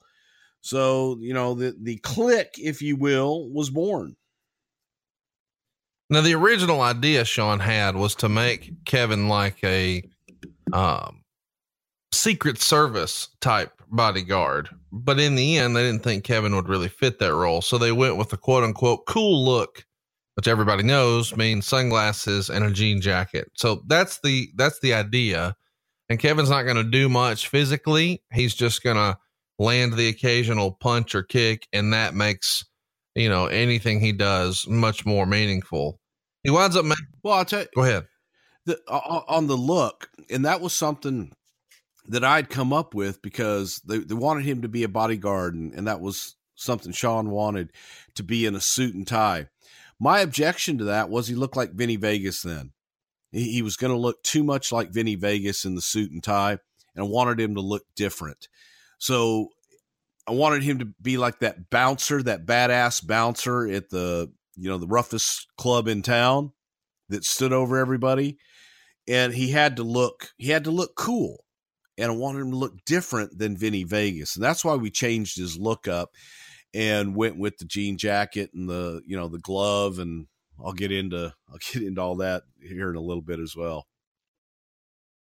Okay, here's something you already know. I am a big believer in paintyourlife.com. My wife and I actually have 2 of these for our family hung in our dining room. I've given this as a gift to a cousin. I've given it to my mom. I've given it to my dad. I've given it to my in-laws. It is a home run if you're looking for the perfect gift for anyone in your life, a birthday, a wedding gift, an anniversary gift, Mother's Day. You need to discover paintyourlife.com. Especially if your family hasn't been able to get together for a while now, this is a perfect way to bring everyone together safely. And when I first heard that at paintyourlife.com, you could get a custom made painting, I thought, okay, that sounds cool, but it's got to be expensive. I just remember as a kid, you would see these mansions on TV, and they would always have like an oil painting of themselves over the fireplace. And there's this huge mantle, and boom, there it is. Lovey and whatever their names were. And then I found at paintyourlife.com, that's not the case, man. You can get a professional hand-painted portrait created from any photo at a truly affordable price. But when I say any photo, I mean it. I use the pictures on my phone because that's real, right? That's how we're all taking photos these days. We're posting it to social media and everywhere else. Well, here at paintyourlife.com, you get one of those photos, and then you choose from a team of world-class artists, and you work with them until every detail's perfect. They've got an awesome and user-friendly platform that lets you create and order custom-made and hand-painted portraits in less than 5 minutes. We're talking a quick and easy process where you get your hand-painted portrait in just about 3 weeks. Now, let me recap what we're talking about. Any picture, and I use the ones on my phone, of yourself, your children, a family, a special place, a cherished pet, or combine photos into one painting. Now, that's really special. What if your grandfather never got to meet your son and you wanted to give that to your mom? Holy cow, man. What a cool and special thing that is. It brings generations together. A guy in my office actually did that this past Christmas at paintyourlife.com. Unfortunately, his dad passed away. He never got to meet his son. So imagine his mom's face when she tore open her Christmas present thinking, what is this? And then bam, there is a hand-painted portrait of her husband holding her grandchild. Tears all around, man. It makes the perfect birthday, the perfect anniversary, the perfect wedding gift. This is something that's meaningful, personal, and can be cherished forever. I am a big believer. You've seen the photos that I've posted online. You've seen the ones that Ric Flair has. It is a big deal, man. I cannot stress how cool of a gift this is, especially if you're talking about someone who's hard to buy for. We always know that person. This is the solution. At paintyourlife.com, there's no risk. If you don't love the final painting, your money is refunded. Guaranteed. And right now is a limited time offer. You can get 20% off your painting. That's right, 20% off. And free shipping. To get this special offer, just text the word WRESTLE to 64,000. That's WRESTLE to 64,000. Text WRESTLE to 64000. That's 64,000. Paint your life. Celebrate the moments that matter most. Terms apply. Available at paintyourlife.com/terms. One more time. Text WRESTLE to 64,000. That's WRESTLE to 64,000. So let's talk about his debut. It's June 6th at a house show in Albany. And I guess this is the night that Shawn is supposed to win the Intercontinental title back from Marty, and Kevin walks out in the middle of the match and nobody knows who he is. And Shawn would write, there was a big gasp from the crowd when this giant made his way towards the ring. And of course, Shawn gets the Intercontinental title. Here's what Meltzer said of that match. Shawn regained the Intercontinental title from Marty Jannetty on June 6th in Albany at a house show. It was pretty well known that Marty was going to be a short-term champion, although short-term being 20 days was a surprise. Michael's new bodyguard, Kevin Nash, parentheses, WCW's Vinny Vegas, who was let out of his contract by Ole Anderson earlier in the week after being asked to be released after being turned down when he asked for a raise, which was obviously a ploy since he already had a WWF spot lined up, who hasn't been given a name by the WWF, interfered, causing the win. Michaels and Nash appeared on Raw the next day on June 7th, and Nash has still not been given a name, and Michaels has not been acknowledged as new champion. What did Vince think about Kevin when he first sees him in action? It's one thing sort of when you meet a guy by the pool. It's another when he's out in front of the crowd and you see how the crowd reacts. Is this a massive hit with Vince because he loves the big guys? Good God, look at him. He towers over everyone. And that was the key. When Kevin Nash walked out to the ring from the back, you can see people standing up and oohing and awing, but you still saw Kevin Nash's head walk into the ring. So he's a big bastard, and that's impressive. It's impressive as hell. And that's what Vince saw. And Vince immediately had dollar signs in his eyes because he felt, the big guy's got a presence, and they don't even know who he is, and they're responding to him. So pretty soon after they're all here, sort of reunited, Vinny Vegas reunited with the Diamond Stud and their new friend, Shawn Michaels. Hall, Nash, and Shawn are just riding together pretty routinely right away here, right? Yeah, they were. They were buddies, from before. And Shawn and Hall were friends from WWF. Hall and Nash were friends from WCW. And to get to know his brand new bodyguard, Nash is jumping in with Shawn Michaels. So the three of them quickly became a trio, and the beginning of the Clique, without a doubt. So I could tell in your voice there that occasionally these guys gave you heartburn. When do you remember the first time the Clique, maybe not in name, but just this group of guys, there was a conversation amongst some of the other boys about them having heat or something where it just made you sort of go, about that group of dudes? The first thing that I really remember was Chief Jay Strongbow making a comment about how they all traveled together. And then later on with the 1-2-3 Kid being a part of the Clique, and he would call the Kid Trailer, because he would always be the last one kind of trailing behind. They would walk in, usually Nash, Hall, Shawn, and then when Hunter got with him, then Hunter, and then it was kind of like almost the evolution of man. You go from ape and it goes down backwards. But it was funny to watch them all walk in.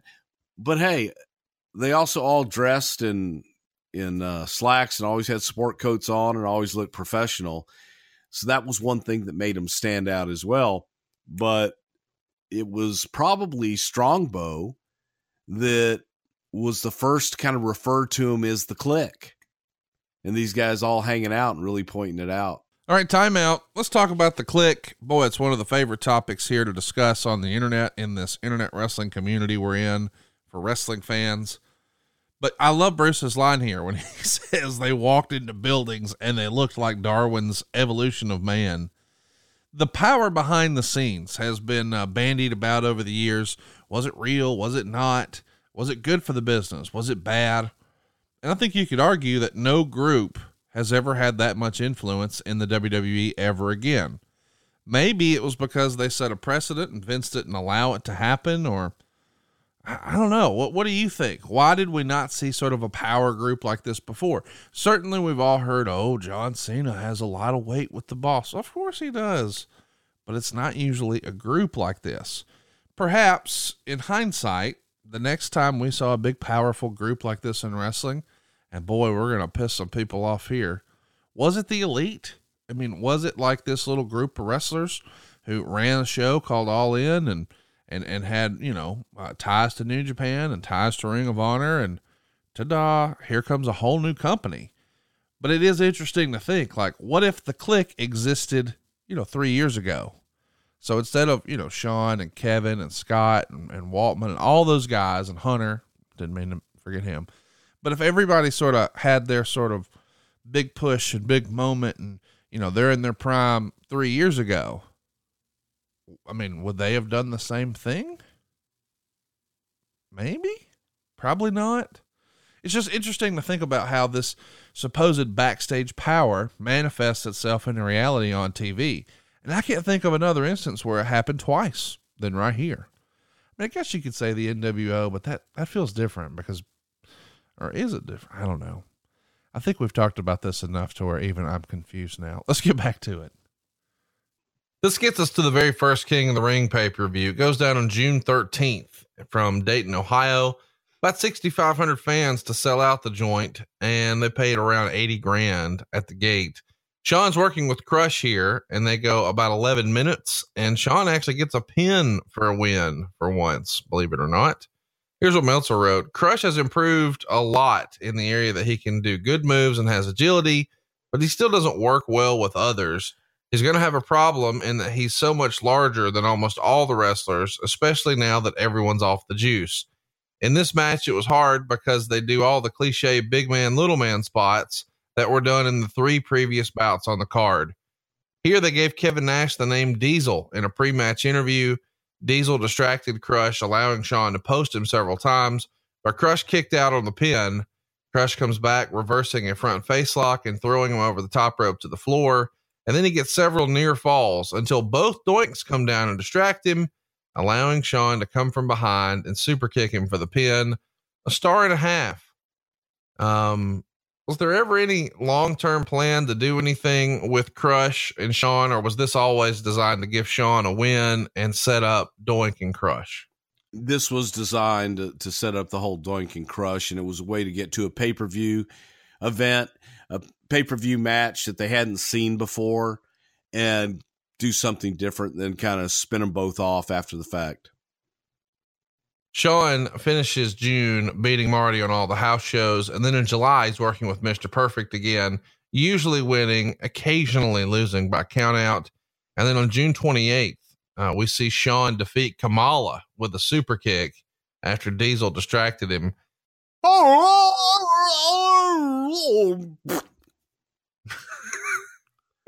Kamala's unit wanted to say hi. I'll drink to that. It's always fascinating to me when you see a result like that. Shawn defeats Kamala. Like, that feels like, hey, but those guys weren't even in the business at the same time. What the hell? July 19th, we see another Raw episode where Shawn and Marty are wrestling. And this time it's at a rematch, of course, for the Intercontinental title. And about the 5-minute mark, Marty DDT Shawn and gets the pin, but Shawn's foot's on the rope. So they restart the match. Of course, you know what's coming here. Marty charges at Shawn, but misses and goes outside. Diesel rolls him in, and Shawn pins him to win the match. I know we've sort of talked about Marty's hokey pokey run here, but there really was some magic to him working with Shawn Michaels, was there not? I think there was, just sheerly out of their long history together as tag team champions. And as crazy as Marty's runs were in and out of the company, when the bell rang, and especially with Shawn, they made magic and they had lightning in a bottle, and it was fun to watch.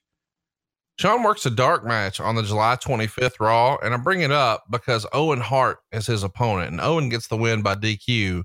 And Shawn would write of working with Owen. Working with Owen was fantastic. He was great and by far the most talented of all the Harts. With Owen, you could call things on the fly, change things up, experiment, and basically do anything you wanted to do. He was a pure joy to work with. Now, of course, Shawn wrote this years after Owen had passed, and we've talked about the rumor and innuendo from late 97, early 98 with Shawn and Owen. But in this era, Shawn was getting along pretty well with Owen, right?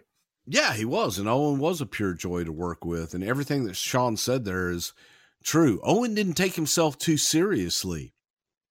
So he was a joy to work with. He could do anything and everything. And he liked to have fun in the ring. So when you're out on the road and you're working day in and day out, it's good to loosen up and have somebody that you can, have fun with in the ring. And Owen was that guy. They do a Madison Square Garden elimination match on August 13th. And this match has Shawn, Diesel, and Bam Bam Bigelow taking on Mr. Perfect, Marty Jannetty, and Tatanka. And then they do a SummerSlam Spectacular on August 16th in Poughkeepsie. And we would see Shawn beat Bob Backlund here. They do a cage match the very next night in White Plains, and it's with Shawn Michaels and Marty Jannetty. So they've got an interesting lineup here for the house shows. Let's talk about SummerSlam. This goes down August 30th, 1993. We're in Auburn Hills, Michigan, and it doesn't sell out, but it is the largest crowd of the year for a wrestling show, somewhere between 18 and 19,000 folks. And we finally get this Shawn Michaels, Mr. Perfect match, but wouldn't you know it, it's another count out. Michaels gets the win. He retains in 11 minutes and 20 seconds. This is something that we've sort of talked about before, but not maybe in as much detail as we can here. What do you remember about this match? It got 3 stars in the Observer. Well, it was a great match, and it was trying to, at this point in time, we're kind of trying to segue Shawn out, and he and Perfect had been really working since WrestleMania in a lot of spots. So it was a way to just kind of move it. Didn't want to beat Perfect here and give Shawn the rub. Now he's got Diesel, and take him, if we are going to be able to, take him to the next plateau here. There was, talk back and forth as far as could Shawn be the WWF champion, to which Vince was adamant, absolutely adamant. That little bastard will never, ever be my champion. That's a quote. He swore Shawn would never be the WWF champion as long as Vince was alive. He will never hold that championship, and he will never be a champion. Don't bring it up again. Because watching Shawn, you're watching Brett, and you've got what traditionally was a territory of all these big guys, and now the guys that are stealing the show every night are 5'10", 6 foot, 230, 240 pounds, and they're not giant monsters.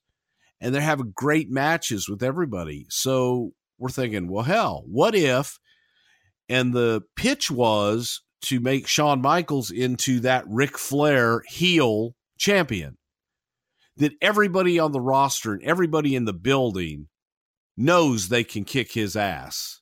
They know they can beat him. But every night, he walks away with the championship by hook or crook. So for Pat and I, we were looking at the Intercontinental title. Man, that was a stepping stone. But let's shake things up and try and get away from the traditional babyface champion, which is what the territory was, and let's have a heel champion, but a heel champion that was a chicken shit, and a heel champion that was beatable, I guess is the best way to say it. Vince hated it. Not going to do it. Never. Plans change. They do, don't they? Today's episode is brought to you by Geico. Do you own or rent your home? Sure you do. And I bet it can be hard work. But you know what's easy? Bundling policies with Geico. Geico makes it easy to bundle your homeowner's insurance or renter's insurance along with your auto policy. It's a good thing, too, because you already have so much to do around the house. Go to geico.com, get a quote, and see how much you could save. It's Geico easy. Visit geico.com today. That's geico.com. And we thank them for sponsoring today's podcast. Credit Karma has always been there to help you make better financial decisions, and now they want to help even more. With a Credit Karma money spend account, you can be rewarded for good money habits. Who doesn't want instant gratification? If you're looking for satisfaction, there's no need to wait. With Credit Karma Money, you could win cash reimbursements for debit purchases. Credit Karma Money is a brand new checking account where you can win cash reimbursements for making purchases. When you use your Credit Karma Money debit card, you can win daily instant Karma purchase reimbursements on items up to $5,000. Just pay with your debit card, and if you win, you'll be notified on the spot and your instant Karma cash will be added back to your spend account. Credit Karma Money has already given away over $3 million in instant Karma to over 50,000 Credit Karma members and counting. Open your FDIC insured spend account for free. There's no minimum balance requirements, no overdraft fees, and free withdrawals from a network of over 50,000 ATMs. Credit Karma Money. Progress starts here. Right now, you can visit creditkarma.com/win money to open your free account and start winning instant karma. Go to creditkarma.com/win money to sign up for free and start winning instant karma. That's creditkarma.com/win money. Instant Karma is sponsored by Credit Karma. There's no purchase necessary. Exclusions and terms apply. See rules. Banking services provided by MVB Bank Incorporated, member FDIC. Maximum balance and transfer limits apply. Hurry. That's creditkarma.com/win money. So let's talk about his chemistry, his being Shawn, pronouns pal. Damn it. The perfect. He says they liked wrestling each other, but he didn't think their styles really meshed. He wrote, "What we both did best was bring out the best in our opponents. Being dominant was something neither of us felt comfortable doing. My best offense was getting beat up all the time, and his was getting backdropped or thrown into a turnbuckle. It's strange, but two great wrestlers don't always equal a great match. And I think, us armchair quarterback fans who are listening to this show right now, myself included, consider Shawn Michaels and Mr. Perfect to be two of the best bumpers or sellers of all time. Like, they're going to make your shit look unbelievable. Is there someone else you can think of in a more modern era who sort of reminds you of those two guys in that regard?" Yeah, there's quite a few. I mean, Dolph Ziggler right now goes out and he's that utility guy to make everybody look good. And after a while, that's the label that you get. That's your job. Go out and make people look good. That's what he's doing. I think Seth Rollins is almost getting himself into that position because they have great matches. They're able to go out and work with anybody and everybody. And the other guy is always going to come out better than he walked in. So you get that spot and it's tough to get out of. Owen Hart was like that. It's kind of a gift and a curse, is it not? No shit. And, during this time, I disagree a little bit with Shawn's assessment that they didn't gel. I thought they had some great matches. At first, they didn't gel because both guys wanted to be heels. And Perfect was not all that comfortable in the babyface role. So he still kind of worked like a heel and he thought like a heel. And Shawn obviously was just a natural heel. But Shawn took that role and, in my opinion, made Kurt a better babyface during this time by taking the lead and getting Kurt to relax and, come on now, come back and be a babyface. Let's talk a little bit about the suspension. And this is maybe the most interesting thing on the show this week to me. Shawn would write, "About 2 weeks after SummerSlam, Vince called and told me I'd tested positive for steroids. I said, what? I'm not taking steroids. And Vince said, the test came back positive. You have to take 6 weeks off." And Shawn was upset. "I'm not taking 6 weeks. I didn't do anything." And at the time, I weighed almost 240 pounds. I was fat and couldn't believe he thought that I was taking steroids no matter what the test results were. Look at me. I'm out of shape. I'm drinking a case of beer every night with Nash, and I'm matching him meal for meal. I would tell you if I took steroids. Why would I, of all people, take steroids? Every Tuesday night after the face-to-face interviews, a whole bunch of us would meet at the Holiday Inn in the Newark airport, and then we would go to the bar. I told Vince maybe somebody put something in one of my drinks.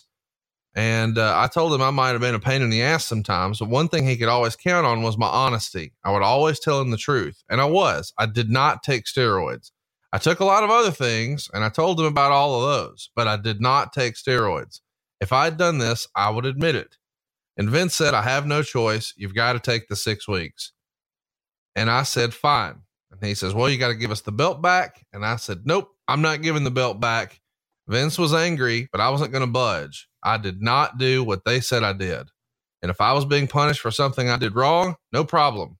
But I didn't do this. And I told them about the things I did do and said, if you want to punish me for that, that's fine, but I'm not giving you your belt back.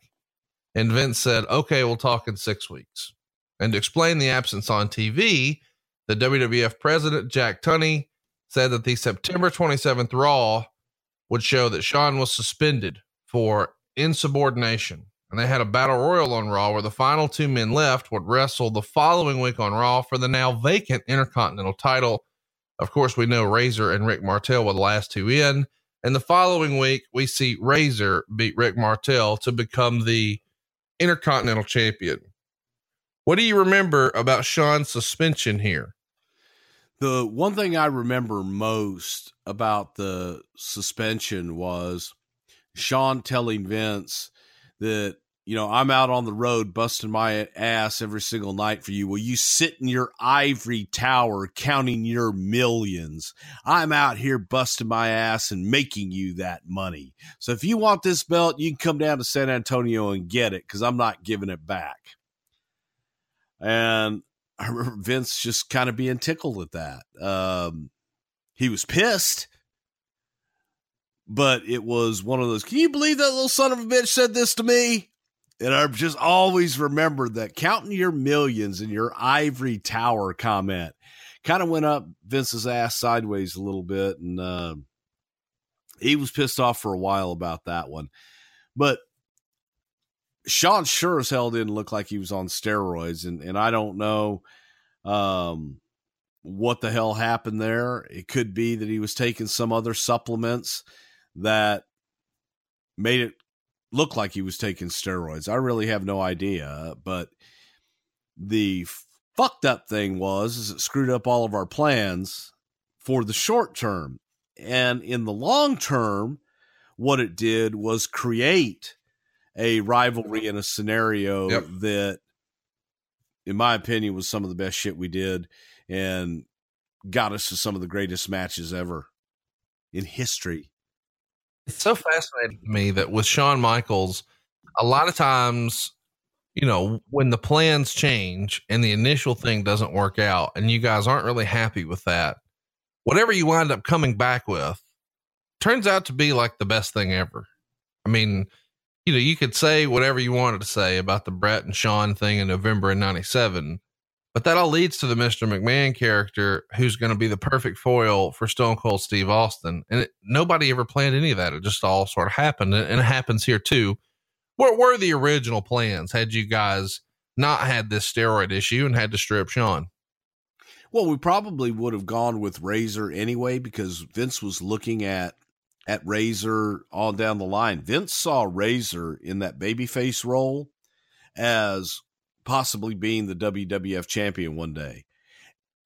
And this was his way of thinking, you know, God damn, we'll groom him. He'll be the next champion. And if we're ever going to make the move, now this is Pat and I on our side. We're thinking if we're ever going to make the move, we got to get the Intercontinental title off of Shawn so that we could get him into the hunt for the WWF championship.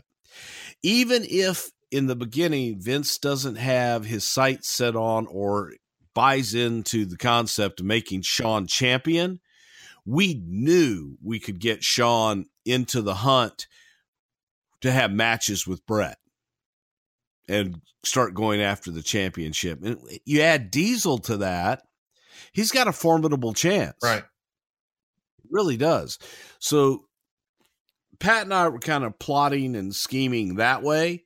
But then this threw a wrench into it. Now we don't have Shawn. We're going to have to rush Razor. So let's just go ahead and get it on him. But when Shawn came back, and I was like, well, We have two champions. Nope. Shawn vacated his. I said, I understand that. But I went back to in 1978, maybe 1980, maybe 81, whatever. Terry Funk had a replica NWA World Heavyweight Championship made. And he would go around to different places and he would wear his replica belt and claim to be the NWA World Heavyweight Champion. I never lost this championship, and Harley Race, you're not the champion, I am. So what if Shawn just kept walking around with the belt, claiming to be the champion? Razor won it. You know, he went through the tournament and he, the Battle Royal, whatever, and won it, beating Martel. Razor's the rightful champion, but he never beat Shawn, who was the last champion. They both have a legitimate claim to the championship. And that's where Pat's, we could have a ladder match, and they hang the titles up. And skipping ahead, Bruce. I'm sorry.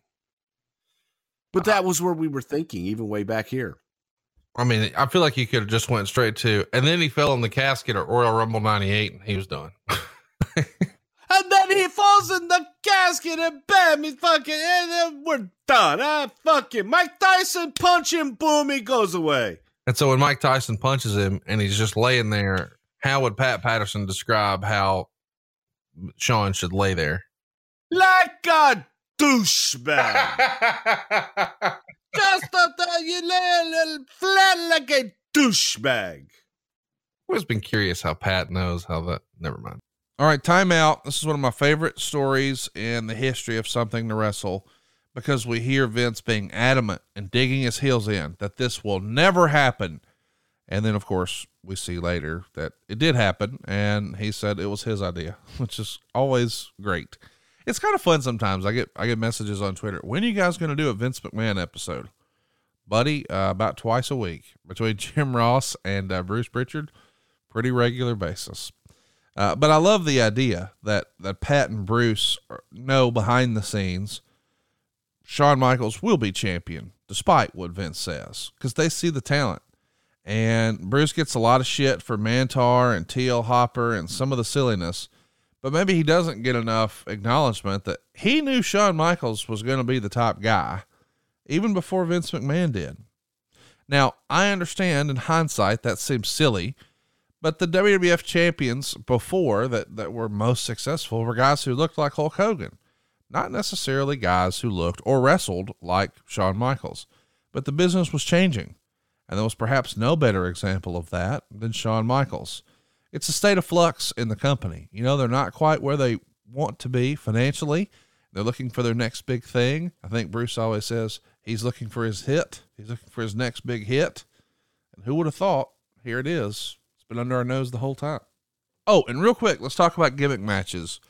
I mean, how many matches have we seen in WWE history where everything's different after the one match? Like it really elevated both guys to superstar status. I feel like when that happens, there's usually a gimmick involved. And I know Bischoff hates gimmick matches, hates them. And I get that. But on the other side of this ladder match, to me, as a fan, Shawn Michaels and Razor Ramon are much bigger stars. Fast forward to like WrestleMania 13 and that brawl all over the building, bloody submission match with Ken Shamrock as the referee. Austin and Brett are much bigger stars on the other side. I don't know what it is about these special stipulation matches, if you will, but it feels like on the other side, if done properly, and perhaps it's in the context of it being at a WrestleMania, those guys are bigger stars. They are quote unquote made men. And I felt like that was the case here with this first ladder match. And man, it's just fun to go back and look at this stuff with the benefit of hindsight and see what happened in their careers. Let's get back to it. So Meltzer said, the situation with Michaels marks the first time in the modern history of the WWF that a champion has left the promotion without losing the title. The most recent example in the WWF history would be 1981, when the Moondogs were held up at the border between the United States and Canada, presumably, drugs, roll tide. So Shawn says during his 6 weeks off, he goes to the gym and he feels like, What was drugs? The Moondogs? well, that's the rumor and innuendo. No, I think it was a visa problem. Yeah. He was Canadian and he didn't have his visa in line. That's what I always heard. So Shawn goes to the gym, wants to get in shape, and he says he was really heavy to the point that Scott Hall starts calling him Tiny Elvis, but he really means the Fat Elvis. Do you remember some of the boys ribbing Shawn about his weight gain here? Absolutely. Because he, he looked chunky. Hey, fat guys can call fat guys fat. But Shawn had put on weight, man. He had a gut on him and he just had that extra roll of fat going around. And for the Heartbreak Kid, that wasn't the look, especially when you go back and look at those pictures of him and you compare that to the next couple of years where he just was ripped all the time and had abs and really was very conscious of that. It was a different Shawn. Do you think the weight gain affected his in-ring performance, or was he able to still give the same performance, whether he was a little heavy or a little lighter? Personally, I like the weight gain because it gave him a little bit. He didn't have quite that polished look. I don't think it hindered his performance at all. I think that he was still able to go out and tear the house down every single night. Shawn said at this point, his relationship with Vince was not the best. Quote, I would go off on Vince periodically and then call him back and say I was sorry that I'd lost it. He was always patient and forgiving with me. I think he put up with me because he really admired my desire to be good and, for lack of better words, my love for the business. Vince also knew that I would do just about anything for him. I didn't apologize for the steroids because I knew I hadn't taken them. After a few weeks, we'd both cooled down and everything was fine between us. Was this the first time you remember there being a serious, fuck you conversation with Vince and Brett? You mean Vince and Shawn? I'm sorry, Vince and Shawn. You know what I mean. Pronouns, pal. Yeah, but this was kind of the first time that this relationship started to build, and it was contentious at times. However, they kept the lines of communication open, kind of like your family. You have to talk to your family. You don't always have to talk to your family, but Vince always kept those lines of communications open, and Shawn used them. So Shawn would have the good conversations and the bad conversations. Everybody could do that with Vince at that time, and he made the most of it. So the fact that he was at least doing it, they had a relationship versus guys who would see Vince and walk the other way because they were intimidated, didn't want to have anything to do with him. So Shawn made the most out of it. This episode is sponsored by Blue Chew. Say it with us, Blue Chew. Blue Chew is making waves and bringing more confidence to the bedroom by offering chewable tablets that can help men get stronger and longer lasting erections. Blue Chew is a unique online service that delivers the same active ingredients as Viagra and Cialis, but in chewable form and at a fraction of the cost. Blue Chew's tablets help men achieve harder and stronger erections to combat all forms of ED. Blue Chew is an online prescription service, so no visits to the doctor's office, no awkward conversations, and no waiting in line at the pharmacy. And it ships right to your door in a discreet package. The process is simple. Sign up at BlueChew.com, consult with one of their licensed medical providers, and once you're approved, you'll receive your prescription within days. The best part? It's all done online. Blue Chew's licensed medical providers work with you to find the right ingredient and strength for your prescription. Don't like swallowing pills? No problem here. Blue Chew's sildenafil and tadalafil tablets are chewable. Blue Chew's tablets are made in the USA and they prepare and ship direct, so it's cheaper than a pharmacy. So if you could benefit from extra confidence when it's time to perform, visit BlueChew.com for more details and important safety information. And we've got a special deal for our listeners. Try Blue Chew for free when you use our promo code WRESTLE at checkout. Just pay $5 shipping. That's BlueChew.com. The promo code is WRESTLE to receive your first month free, and we thank Blue Chew for sponsoring the podcast. Let's dive deep into rumor and innuendo for a minute, can we? Sure. So one of the reasons that maybe a lot of people are intimidated to talk to Vince, besides, him just being a big personality and everything that he's done, the history that he's built for himself with the company, blah, blah, blah. is that guys have to get paid, and this guy's sort of controlling your livelihood and you got bills. So you sort of tiptoe around your boss. And I think that's commonplace, not just with Vince, but with a lot of industries and a lot of businesses. But around this time, Shawn starts to push back a little bit and becomes a little bit more difficult to deal with, and becomes more about, I'm going to do what I want to do. And allegedly, according to the rumor and innuendo, a fan that Shawn never met died around this time and left Shawn $2.5 million. Allegedly, this is a super fan of Shawn's, a male who Shawn had never met. And all of a sudden he gets notified, hey, you're a millionaire. You've just inherited $2.5 million from a stranger. And this would come up in January of 96 at a press conference. And Shawn was furious at the question and shut it down and said no comment. But it feels like one of those, if there's smoke, there's fire situations. What do you remember about Shawn inheriting a bunch of cash, millions, from an anonymous fan? I have always heard that rumor, and I cannot tell you if that is fact or fiction. I always heard the story that, the guy left Shawn all this money. Wouldn't surprise me, but I never point blank ever asked Shawn, hey, did you inherit a bunch of money from people? I've had those that have sworn that was the case and that he became a millionaire overnight and got all this money. I've also had people that swear that it was a work and that it never happened. So, short of asking Shawn personally myself, I never have. I just don't know. All right, big time rumor and innuendo here. This was in the dirt sheets all the time. Shawn's quote unquote millionaire benefactor. Of course, Bruce says he doesn't know if it's real or not. You know my take on it. I do believe it's true. Do you think it's true though? And I got to tell you, it might actually make a lot of sense in hindsight when you hear how sort of Shawn had the bravado to push back on Vince. For so many years, I feel like a lot of talent, they have to reconcile, okay, this is really the way I feel, but if I express it like that, I may lose my livelihood, and I can't afford to do that. I got a wife, I got the kids, I got a mortgage.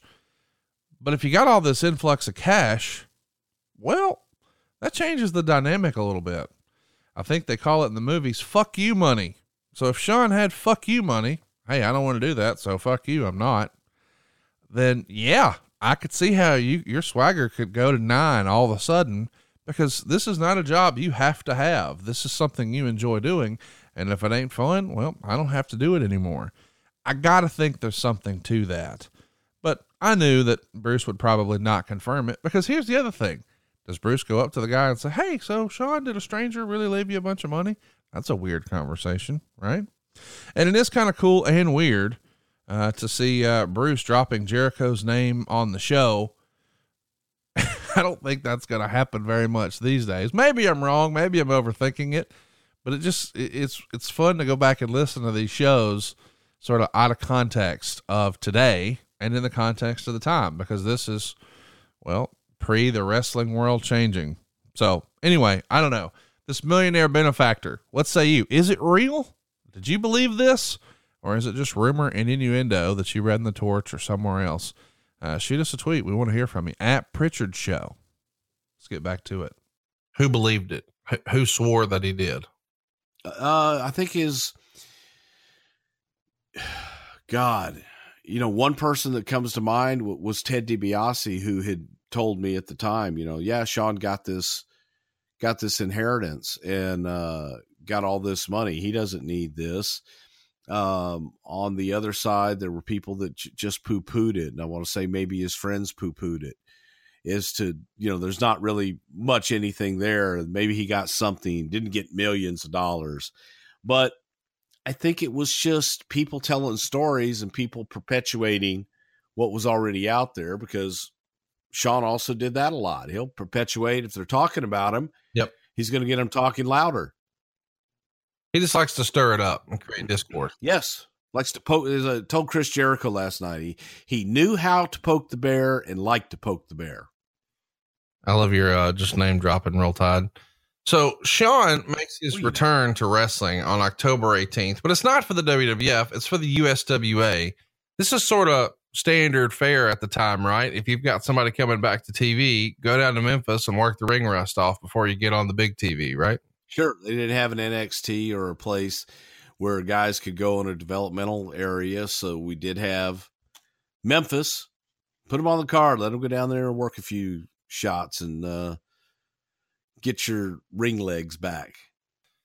Meltzer really took issue with something you guys did around this time. Surprise, surprise. You started doing segments on WWF TV where the fans could vote as to whether or not Shawn Michaels should be allowed back in the WWF. And of course, he was coming back no matter what the result of the voting was. But on Monday Night Raw, you're promoting the 900 line as a way to vote. And you're saying that the results would be binding as to whether or not Shawn Michaels would remain suspended or he might be reinstated. Of course, this was done after you guys had already decided on a return date, and Meltzer felt like this was fraud, which I kind of think is funny. Because it's clearly tongue in cheek and you would think everybody would sort of be in on the gag, but he felt like if the fans were voting and being told that this was a real legitimate vote, that you guys should honor it. Whose idea was it to have, this be a way to promote the 900 line? And did you guys take any sort of second thought to Meltzer's criticism here? I don't give a first thought to any of Meltzer's criticisms on pretty much anything. Could care less.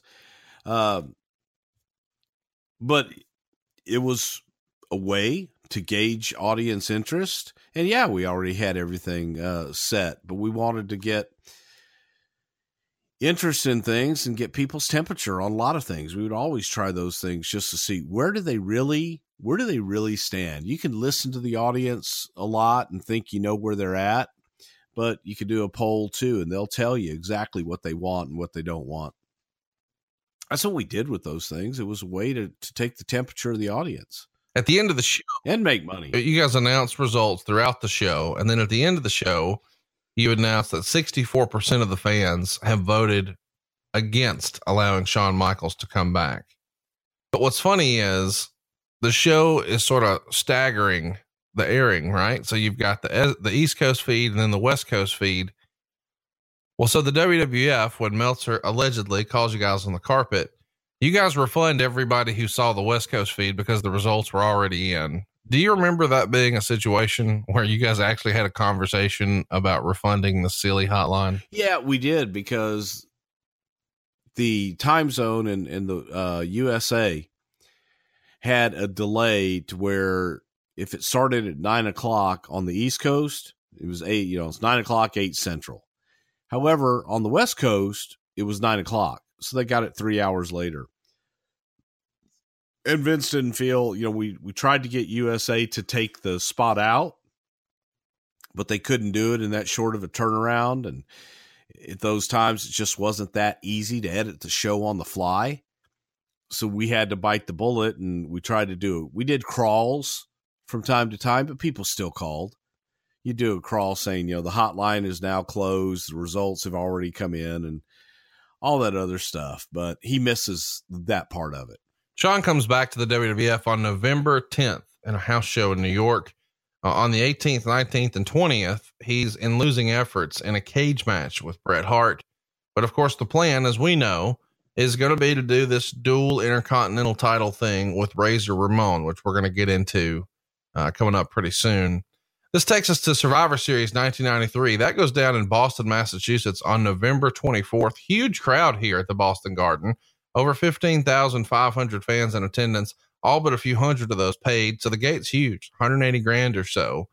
And I cannot wait to talk about this, because on the way to this match, there is an audible called.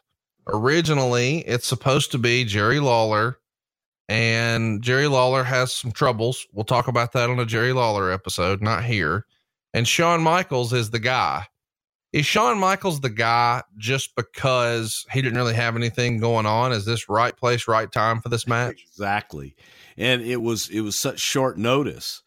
We didn't have anything for Shawn, and we had planned on bringing Shawn back and doing something with Razor to get us to the next level. But it was right place, right time. We needed a heel. It was plug and play. Well, let's talk about, this is something we get asked about all the time. There was a promo done with Shawn Michaels and a new interviewer for the WWF. Tell us where the promo was shot, who was talking to Shawn about the match, and maybe even an impression of that character who was interviewing Shawn. Well, since this was the last minute, Lawler wasn't going to be a part of the promotion. We had to do something fast, and we had to get Shawn involved pretty quickly. The entire angle centered around Jerry Lawler and the Harts, and Jerry Lawler making fun of the Hart family, everybody in it. So we had to pivot. So whoever was going to take that slot, since it was the Hart brothers standing up for mom and dad, Stu and Helen, she's a good old gal. Yeah. That we needed that heel, whoever we plugged in there, to do the same thing, man. Make fun of the Harts. And we knew Shawn and Brett would have a good match. But this wasn't really about having a good match. This was about getting to the storyline of Owen and Brett. Long story short, Shawn gets the nod, and the idea is we're going to go to Stu and Helen Hart's home in Calgary, Alberta, Canada. Stu and Helen's home was played by Howard Finkel's house. And Stu and Helen were played by a couple of actors. I think our makeup artist, Jill, was Helen Hart. And Shawn was going to come in and show us. And he had the opportunity to be interviewed by the world's worst interviewer and the worst gimmick possibly in the history of all of wrestling. The one and only Rio Rogers, baby, the real man. He's the cowboy. Actually, he's the cow man. He's so bad. He's so good.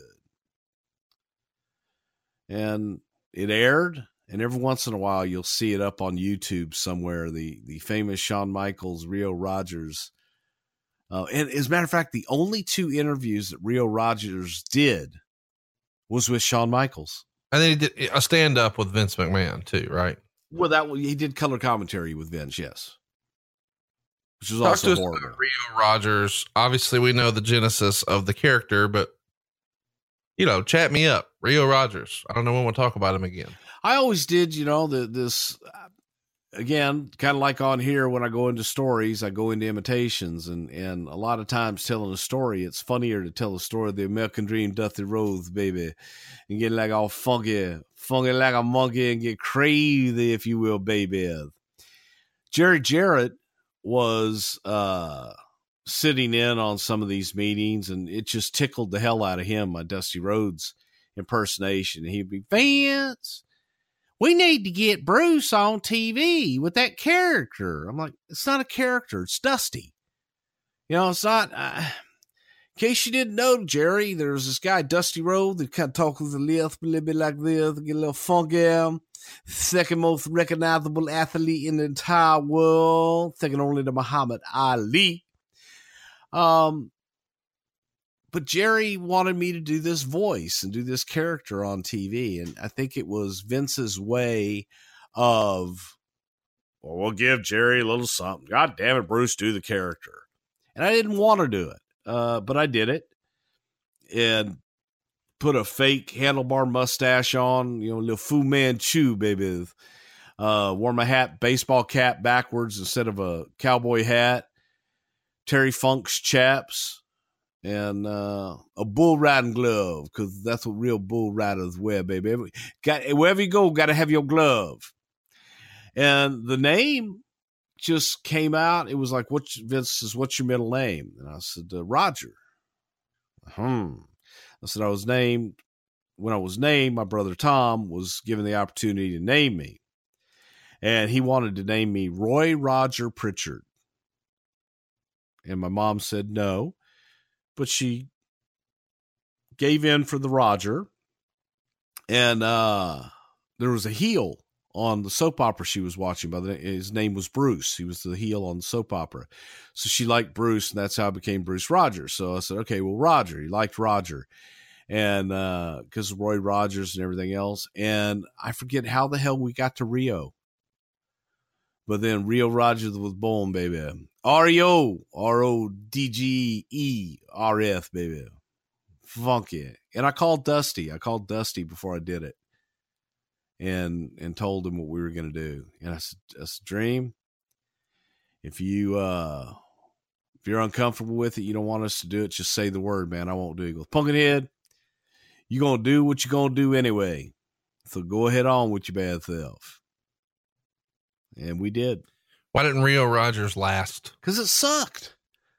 It was horrible. Lots of stuff sucked and it lasted. Why didn't this last? I didn't want to, because I didn't want to do it. I hated it. It sucked. Here's the thing. If you come up with a character, come up with an original character. This was clearly just me doing Dusty.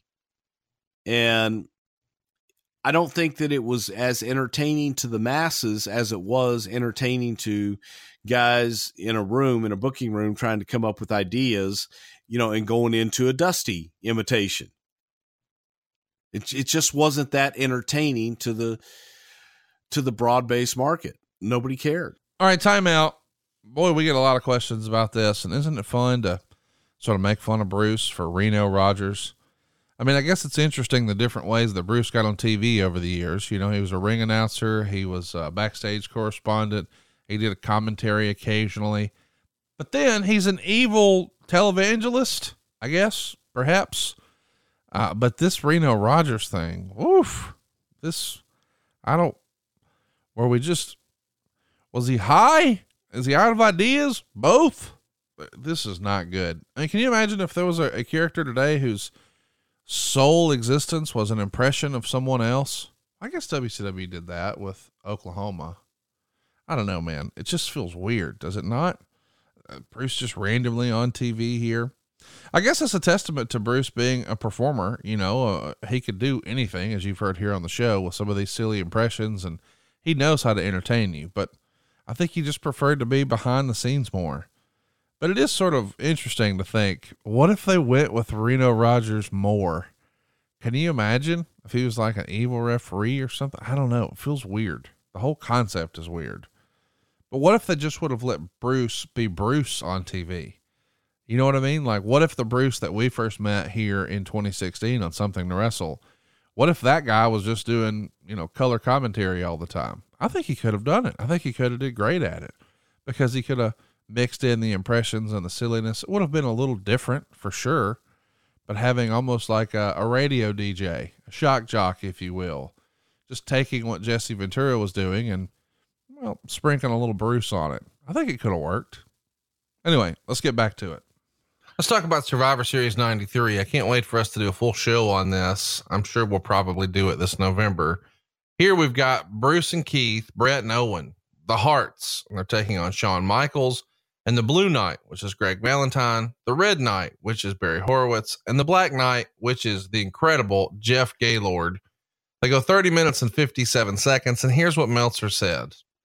Way too long, and it just didn't work. They tried to plug Michaels into the Lawler spot and claimed Michaels had been insulting the family all this time, and anyone who watched TV knew better. Michaels couldn't carry for interest, and the Knights came off as jobbers, and Ray Combs, as an announcer, totally buried both Bruce and Keith to the television audience, acting like they weren't even wrestlers, trying to make it out like your history teacher was in there trying to play wrestler. Combs told jokes on the PA before the show that didn't get over, and the Red Knight was originally supposed to be Terry Funk, but Funk at the last minute decided to go home. Eventually it's Three Hearts versus Shawn Michaels, and Michaels takes all kinds of great bumps before just walking out. And after the match, Owen comes back out and starts arguing with Brett. And this starts the heel turn as his mother wept. A star and a half, not the best match, but man, there's so much meat on the bone with the story of this match. Is there not, Bruce? Well, the original idea with Terry Funk being part of the night, she had Terry Funk and Greg Valentine.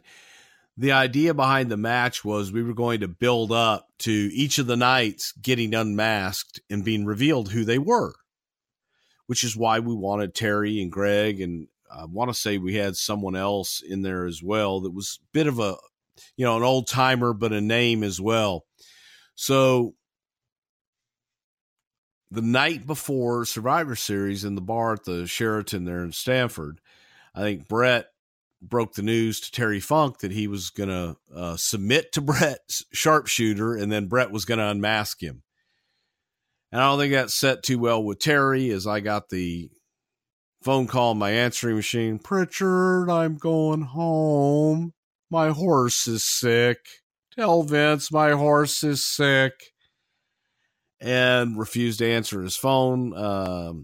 And Terry went home. So we had to scramble, and we stuck Jeff Gaylord in there. And now really all you had to unmask was Greg Valentine, and we didn't think that was a big enough deal to just unmask Greg.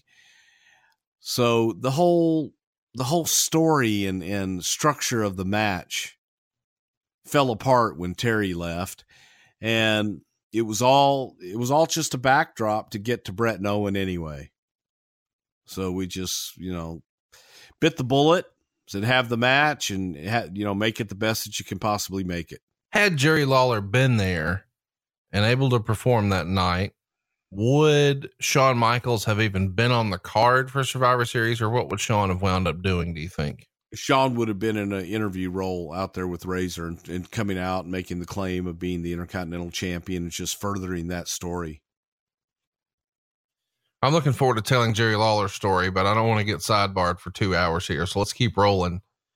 November 26th, they run a show in Montreal, and Doink gets a win over Shawn. But the next night, Madison Square Garden, Shawn gets the nod over Doink.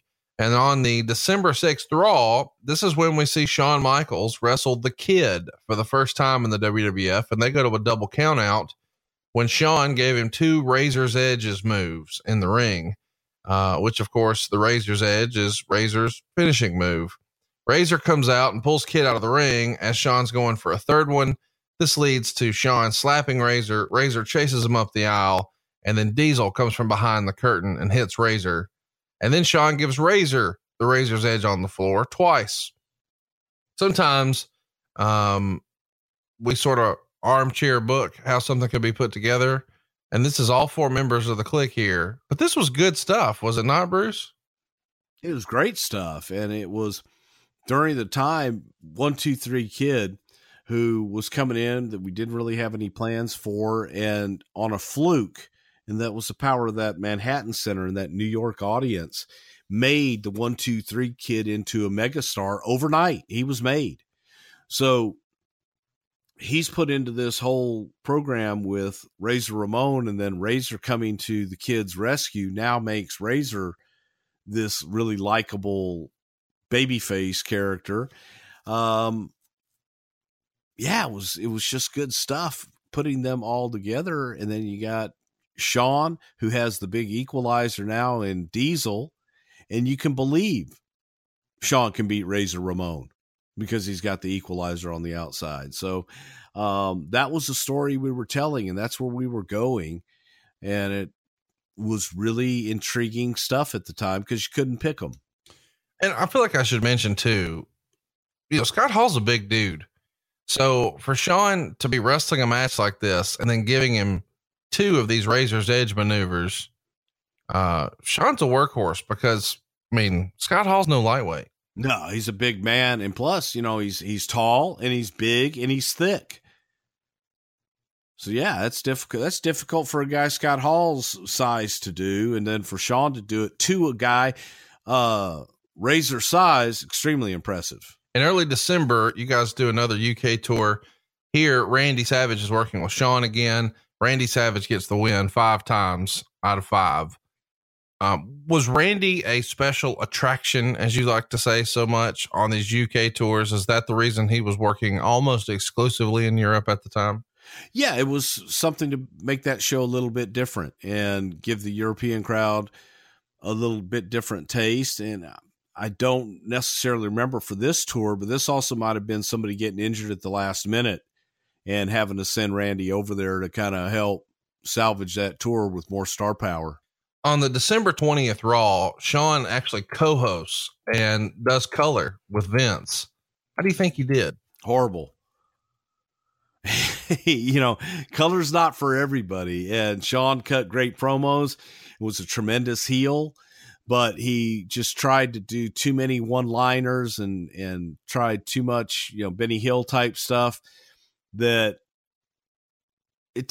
an art. It's an art form to be a good color commentator, and we thought that Shawn might be able to slide into that role, and it was temporary because he did it due to Jerry Lawler's problems. So Shawn kind of slid into that Lawler role there temporarily for a while. Shawn finished up 1993 working with both Brett and Razor on the house shows. You saw a lot of their matches, and I think a lot of people would say Brett and Razor are two of Shawn Michaels' best opponents. If you had to pick one, who do you think gave Shawn a better match? Bret Hart or Razor Ramon? Bret Hart. I think Brett and Shawn will go down as classic opponents for one another. They are both each other's best opponents, in my opinion. That's going to wrap up 1993, and we're going to go ahead and put a bow on this episode for now. But first, let's do some questions, Bruce. Are you ready to rapid fire some questions about Shawn Michaels here? Hit me, baby. So here's what we're going to do, just to catch everybody up. This is going to be one of our longest episodes ever, so we're breaking it up. So next week, as a reminder, on March 9th, well, what do you think we're going to talk about? Shawn Michaels, Part 2, will be here next week. But the following day, you're getting a bonus episode we'll tell you about in just a minute. But I don't want you to think that we forgot about you. Shawn Michaels, 94, 95, they're coming right up. We'll see you here next week. But let's get to some questions from Twitter and Facebook. Some of these questions won't be just specific to 93, so we'll just rapid fire them all here. Colby wants to know, Bruce, did you ever try on Shawn's chaps? Not Shawn's chaps, no, but Terry Funk's, yes. Robert wants to know, besides Sherry, were there ever any other managers considered for Shawn during his run? Well, I thought that Luna did a hell of a good job with Shawn in that managerial role and kind of the sidekick. But other than that, no. And as a matter of fact, we kind of thought that Shawn didn't need a mouthpiece, that he had his own gift of gab and didn't really need a manager. Why did the Luna run end? I want to say it was, we thought that the better fit, it would help Luna to be with Bam Bam Bigelow, and just thought that look and that package was a better package. So we just kind of slide her over here.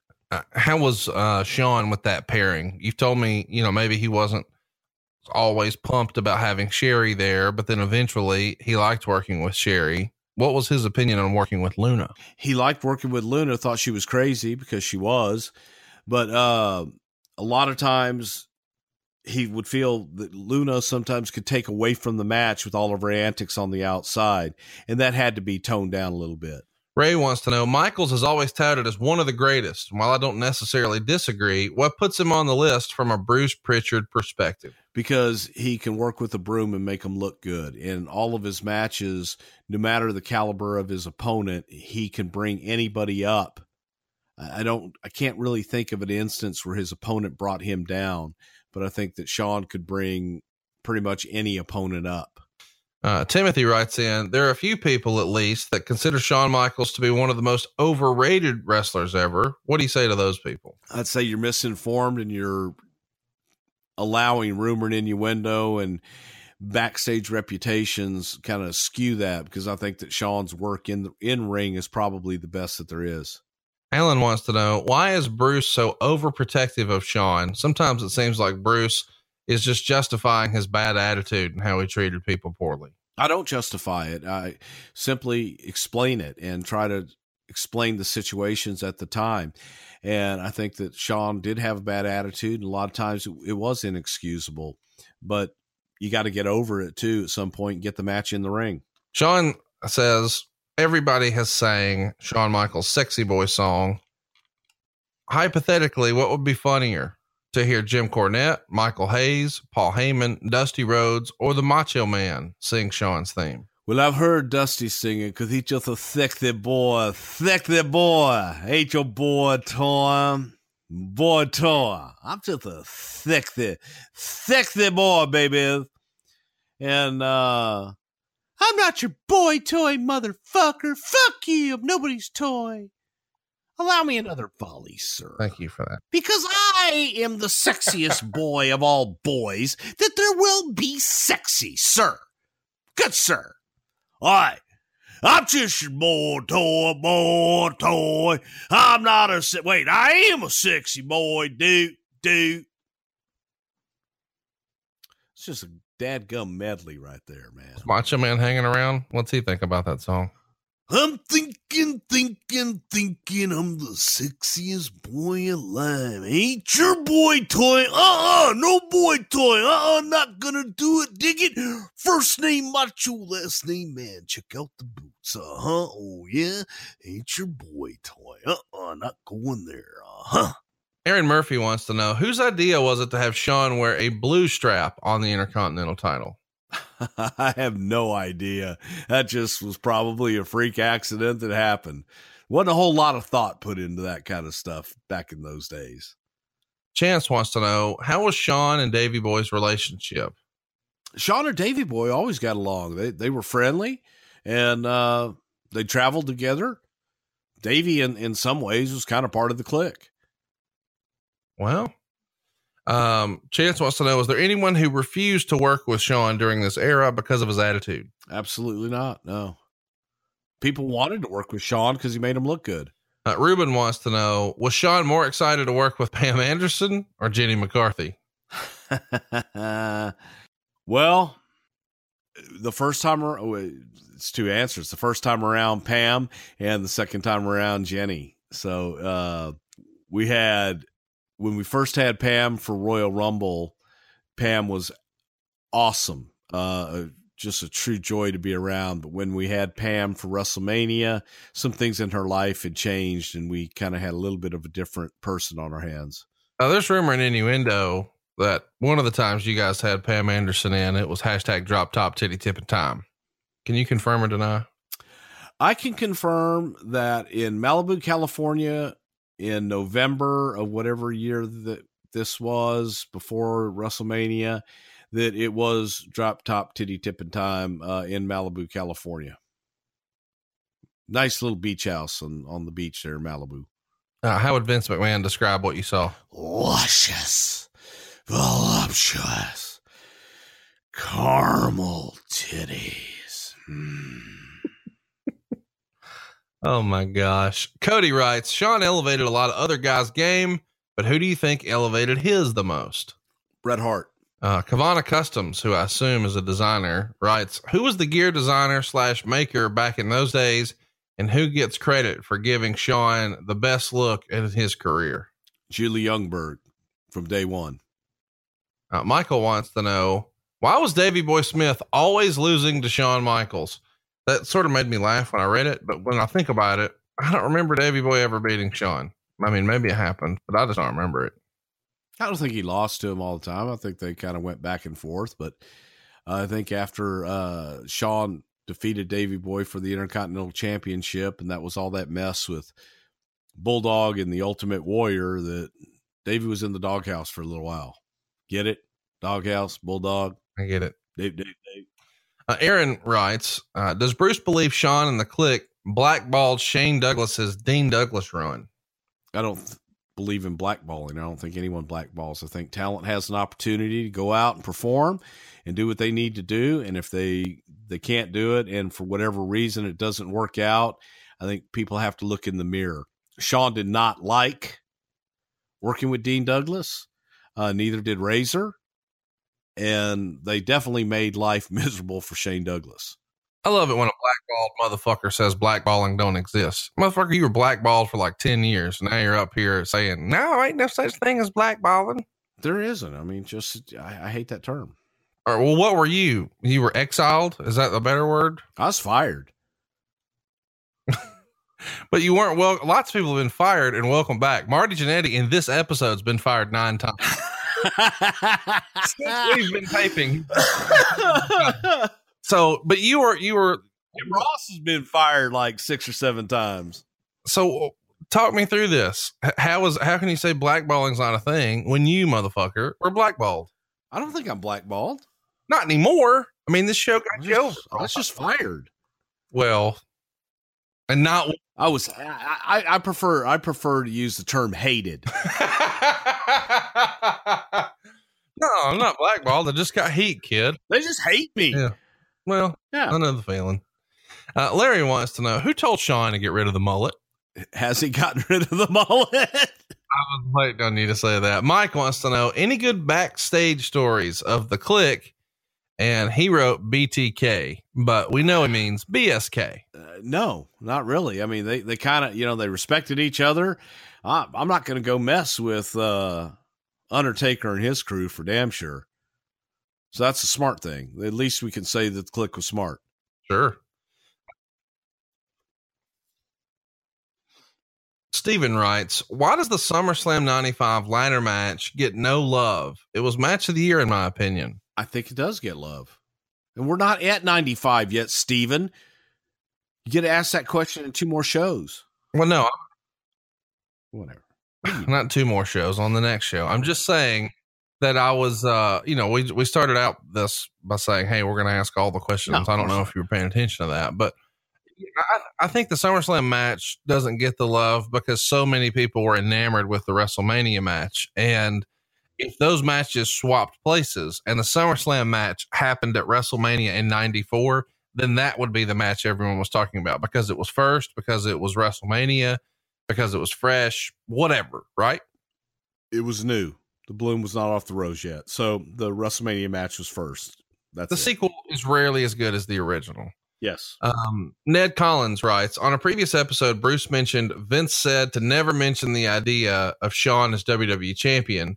When did Shawn start to be seen as a top guy by Vince? Was it after the WrestleMania 10 ladder match?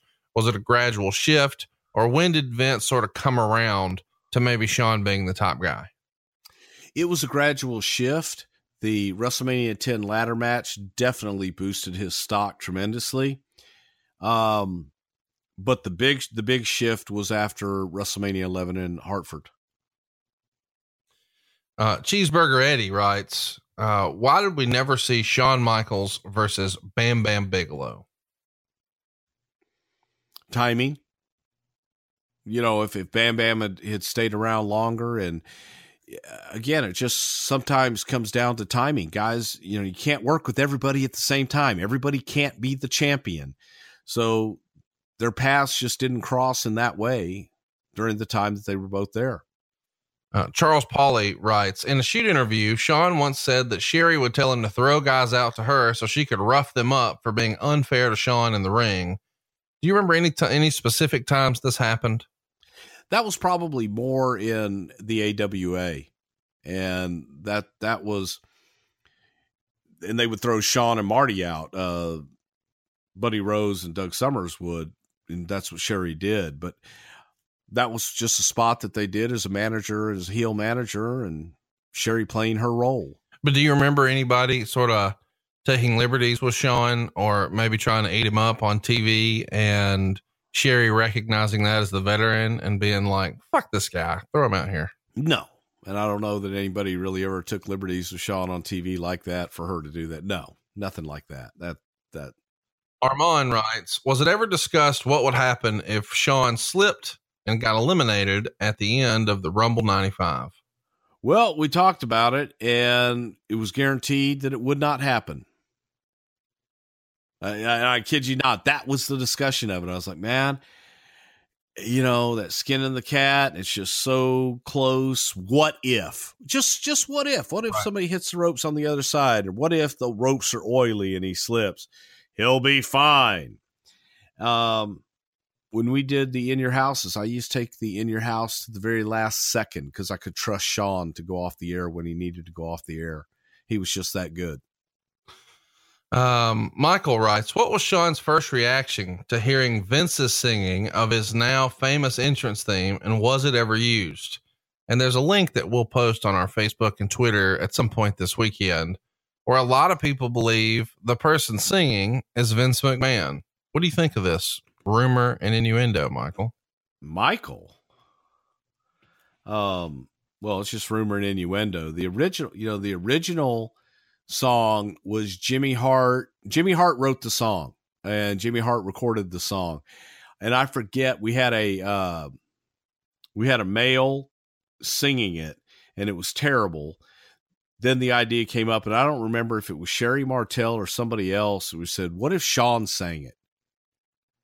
And just that egotistical, Shawn singing it. And that's how we came up with Shawn singing, I'm just a sexy boy. I was hoping when I threw it to you and called you Michael that you would have answered that as Michael Hayes. Saying, well, the boss will sing it better than anybody. This man is a national treasure. Scott wants to know, was there ever any consideration to adding Triple H, Razor, or the Kid to the pairing of Shawn and Diesel on screen to make a real on-screen click faction? Well, I think eventually we did, but no, not back in the day. No. Jamie wants to know, was there ever any heat from Macho Man for Shawn doing the elbow drop? That's a good question. No, there wasn't. And Shawn asked about doing it, as a matter of fact. And Randy didn't have a problem with it because Shawn did it well. And Randy did not have a problem with it. Matt wants to know, since the timing had to be right, did Shawn ever accidentally injure someone with Sweet Chin music? Never that I could ever think of. Did he ever nail somebody? Well, I'll tell you what, we're going to be nailing somebody next week. And it's Shawn Michaels. Come on. Shawn Michaels next weekend. All right, boys and girls, that's going to do it for this episode of Shawn Michaels in 1993. I guess I should mention, originally this was supposed to be one jumbo episode, but there was so much detail in 1993, I knew we had to adjust it to a two-parter, and we made that call to do it just on the fly. I mean, we've had 4-hour shows. We've even had 6-hour shows before, and all the experts would tell us, oh, you need to split this up into 2 shows. But very rarely did we do that. But this is one of those instances where I was like, you know what? I don't want Bruce to get tired and us not cover everything in great detail. Shawn deserves better than that. He's one of the most important wrestlers of all time, and I don't want to gloss over anything. And I do think that, the Twitter questions at the end of an episode are important, because there's a lot of times where I'll get so one-track focused on a topic that I'll miss some stuff. I mean, just being transparent. So it's way better to have an opportunity to let you guys ask questions, and then we can follow up and sort of fill in the gaps. And there's been a lot of fun questions that we've gotten over the years that became a big part of the show. I mean, I'll never forget, over on Tony's show, somebody asked Tony Schiavone if he had a low-key big hog, which is hilariously like out of left field. And it became a whole thing on the show. And that was all born from a Twitter question.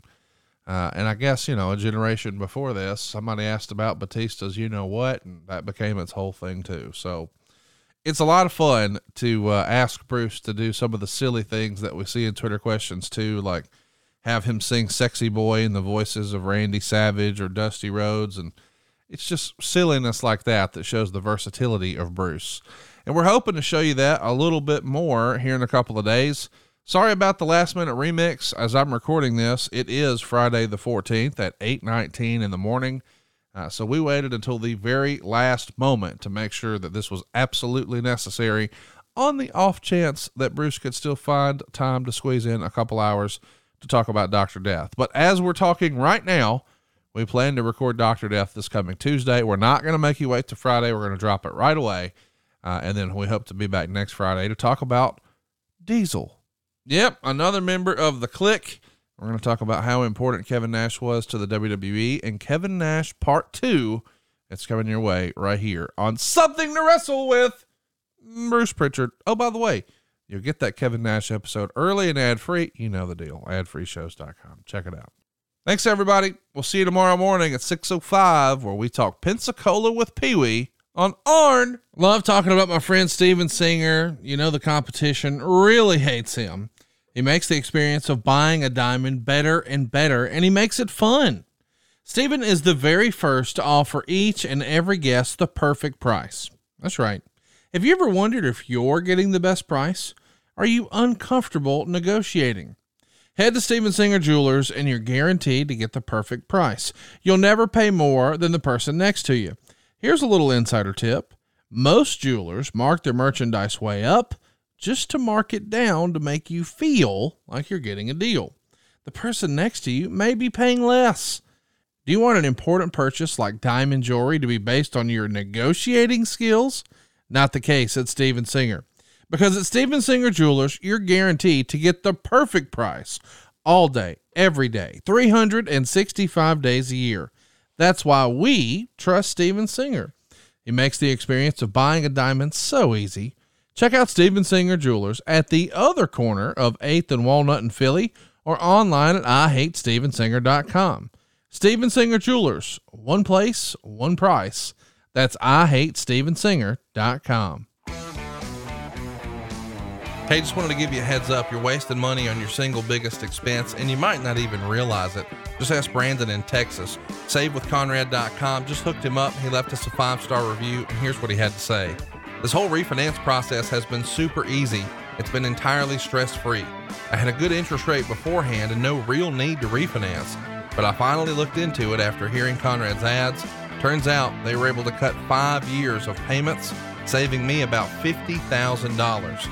Man, Brandon saved $50,000 and he thought he had a great deal. How much can you save? Find out right now for free at SaveWithConrad.com. You don't need perfect credit or money out of your pocket, and we're licensed in more than 40 states, so we can help more families than ever before at SaveWithConrad.com. NMLS number 65084, equal housing lender. Oh, and did I mention no house payments for 2 months? At SaveWithConrad.com.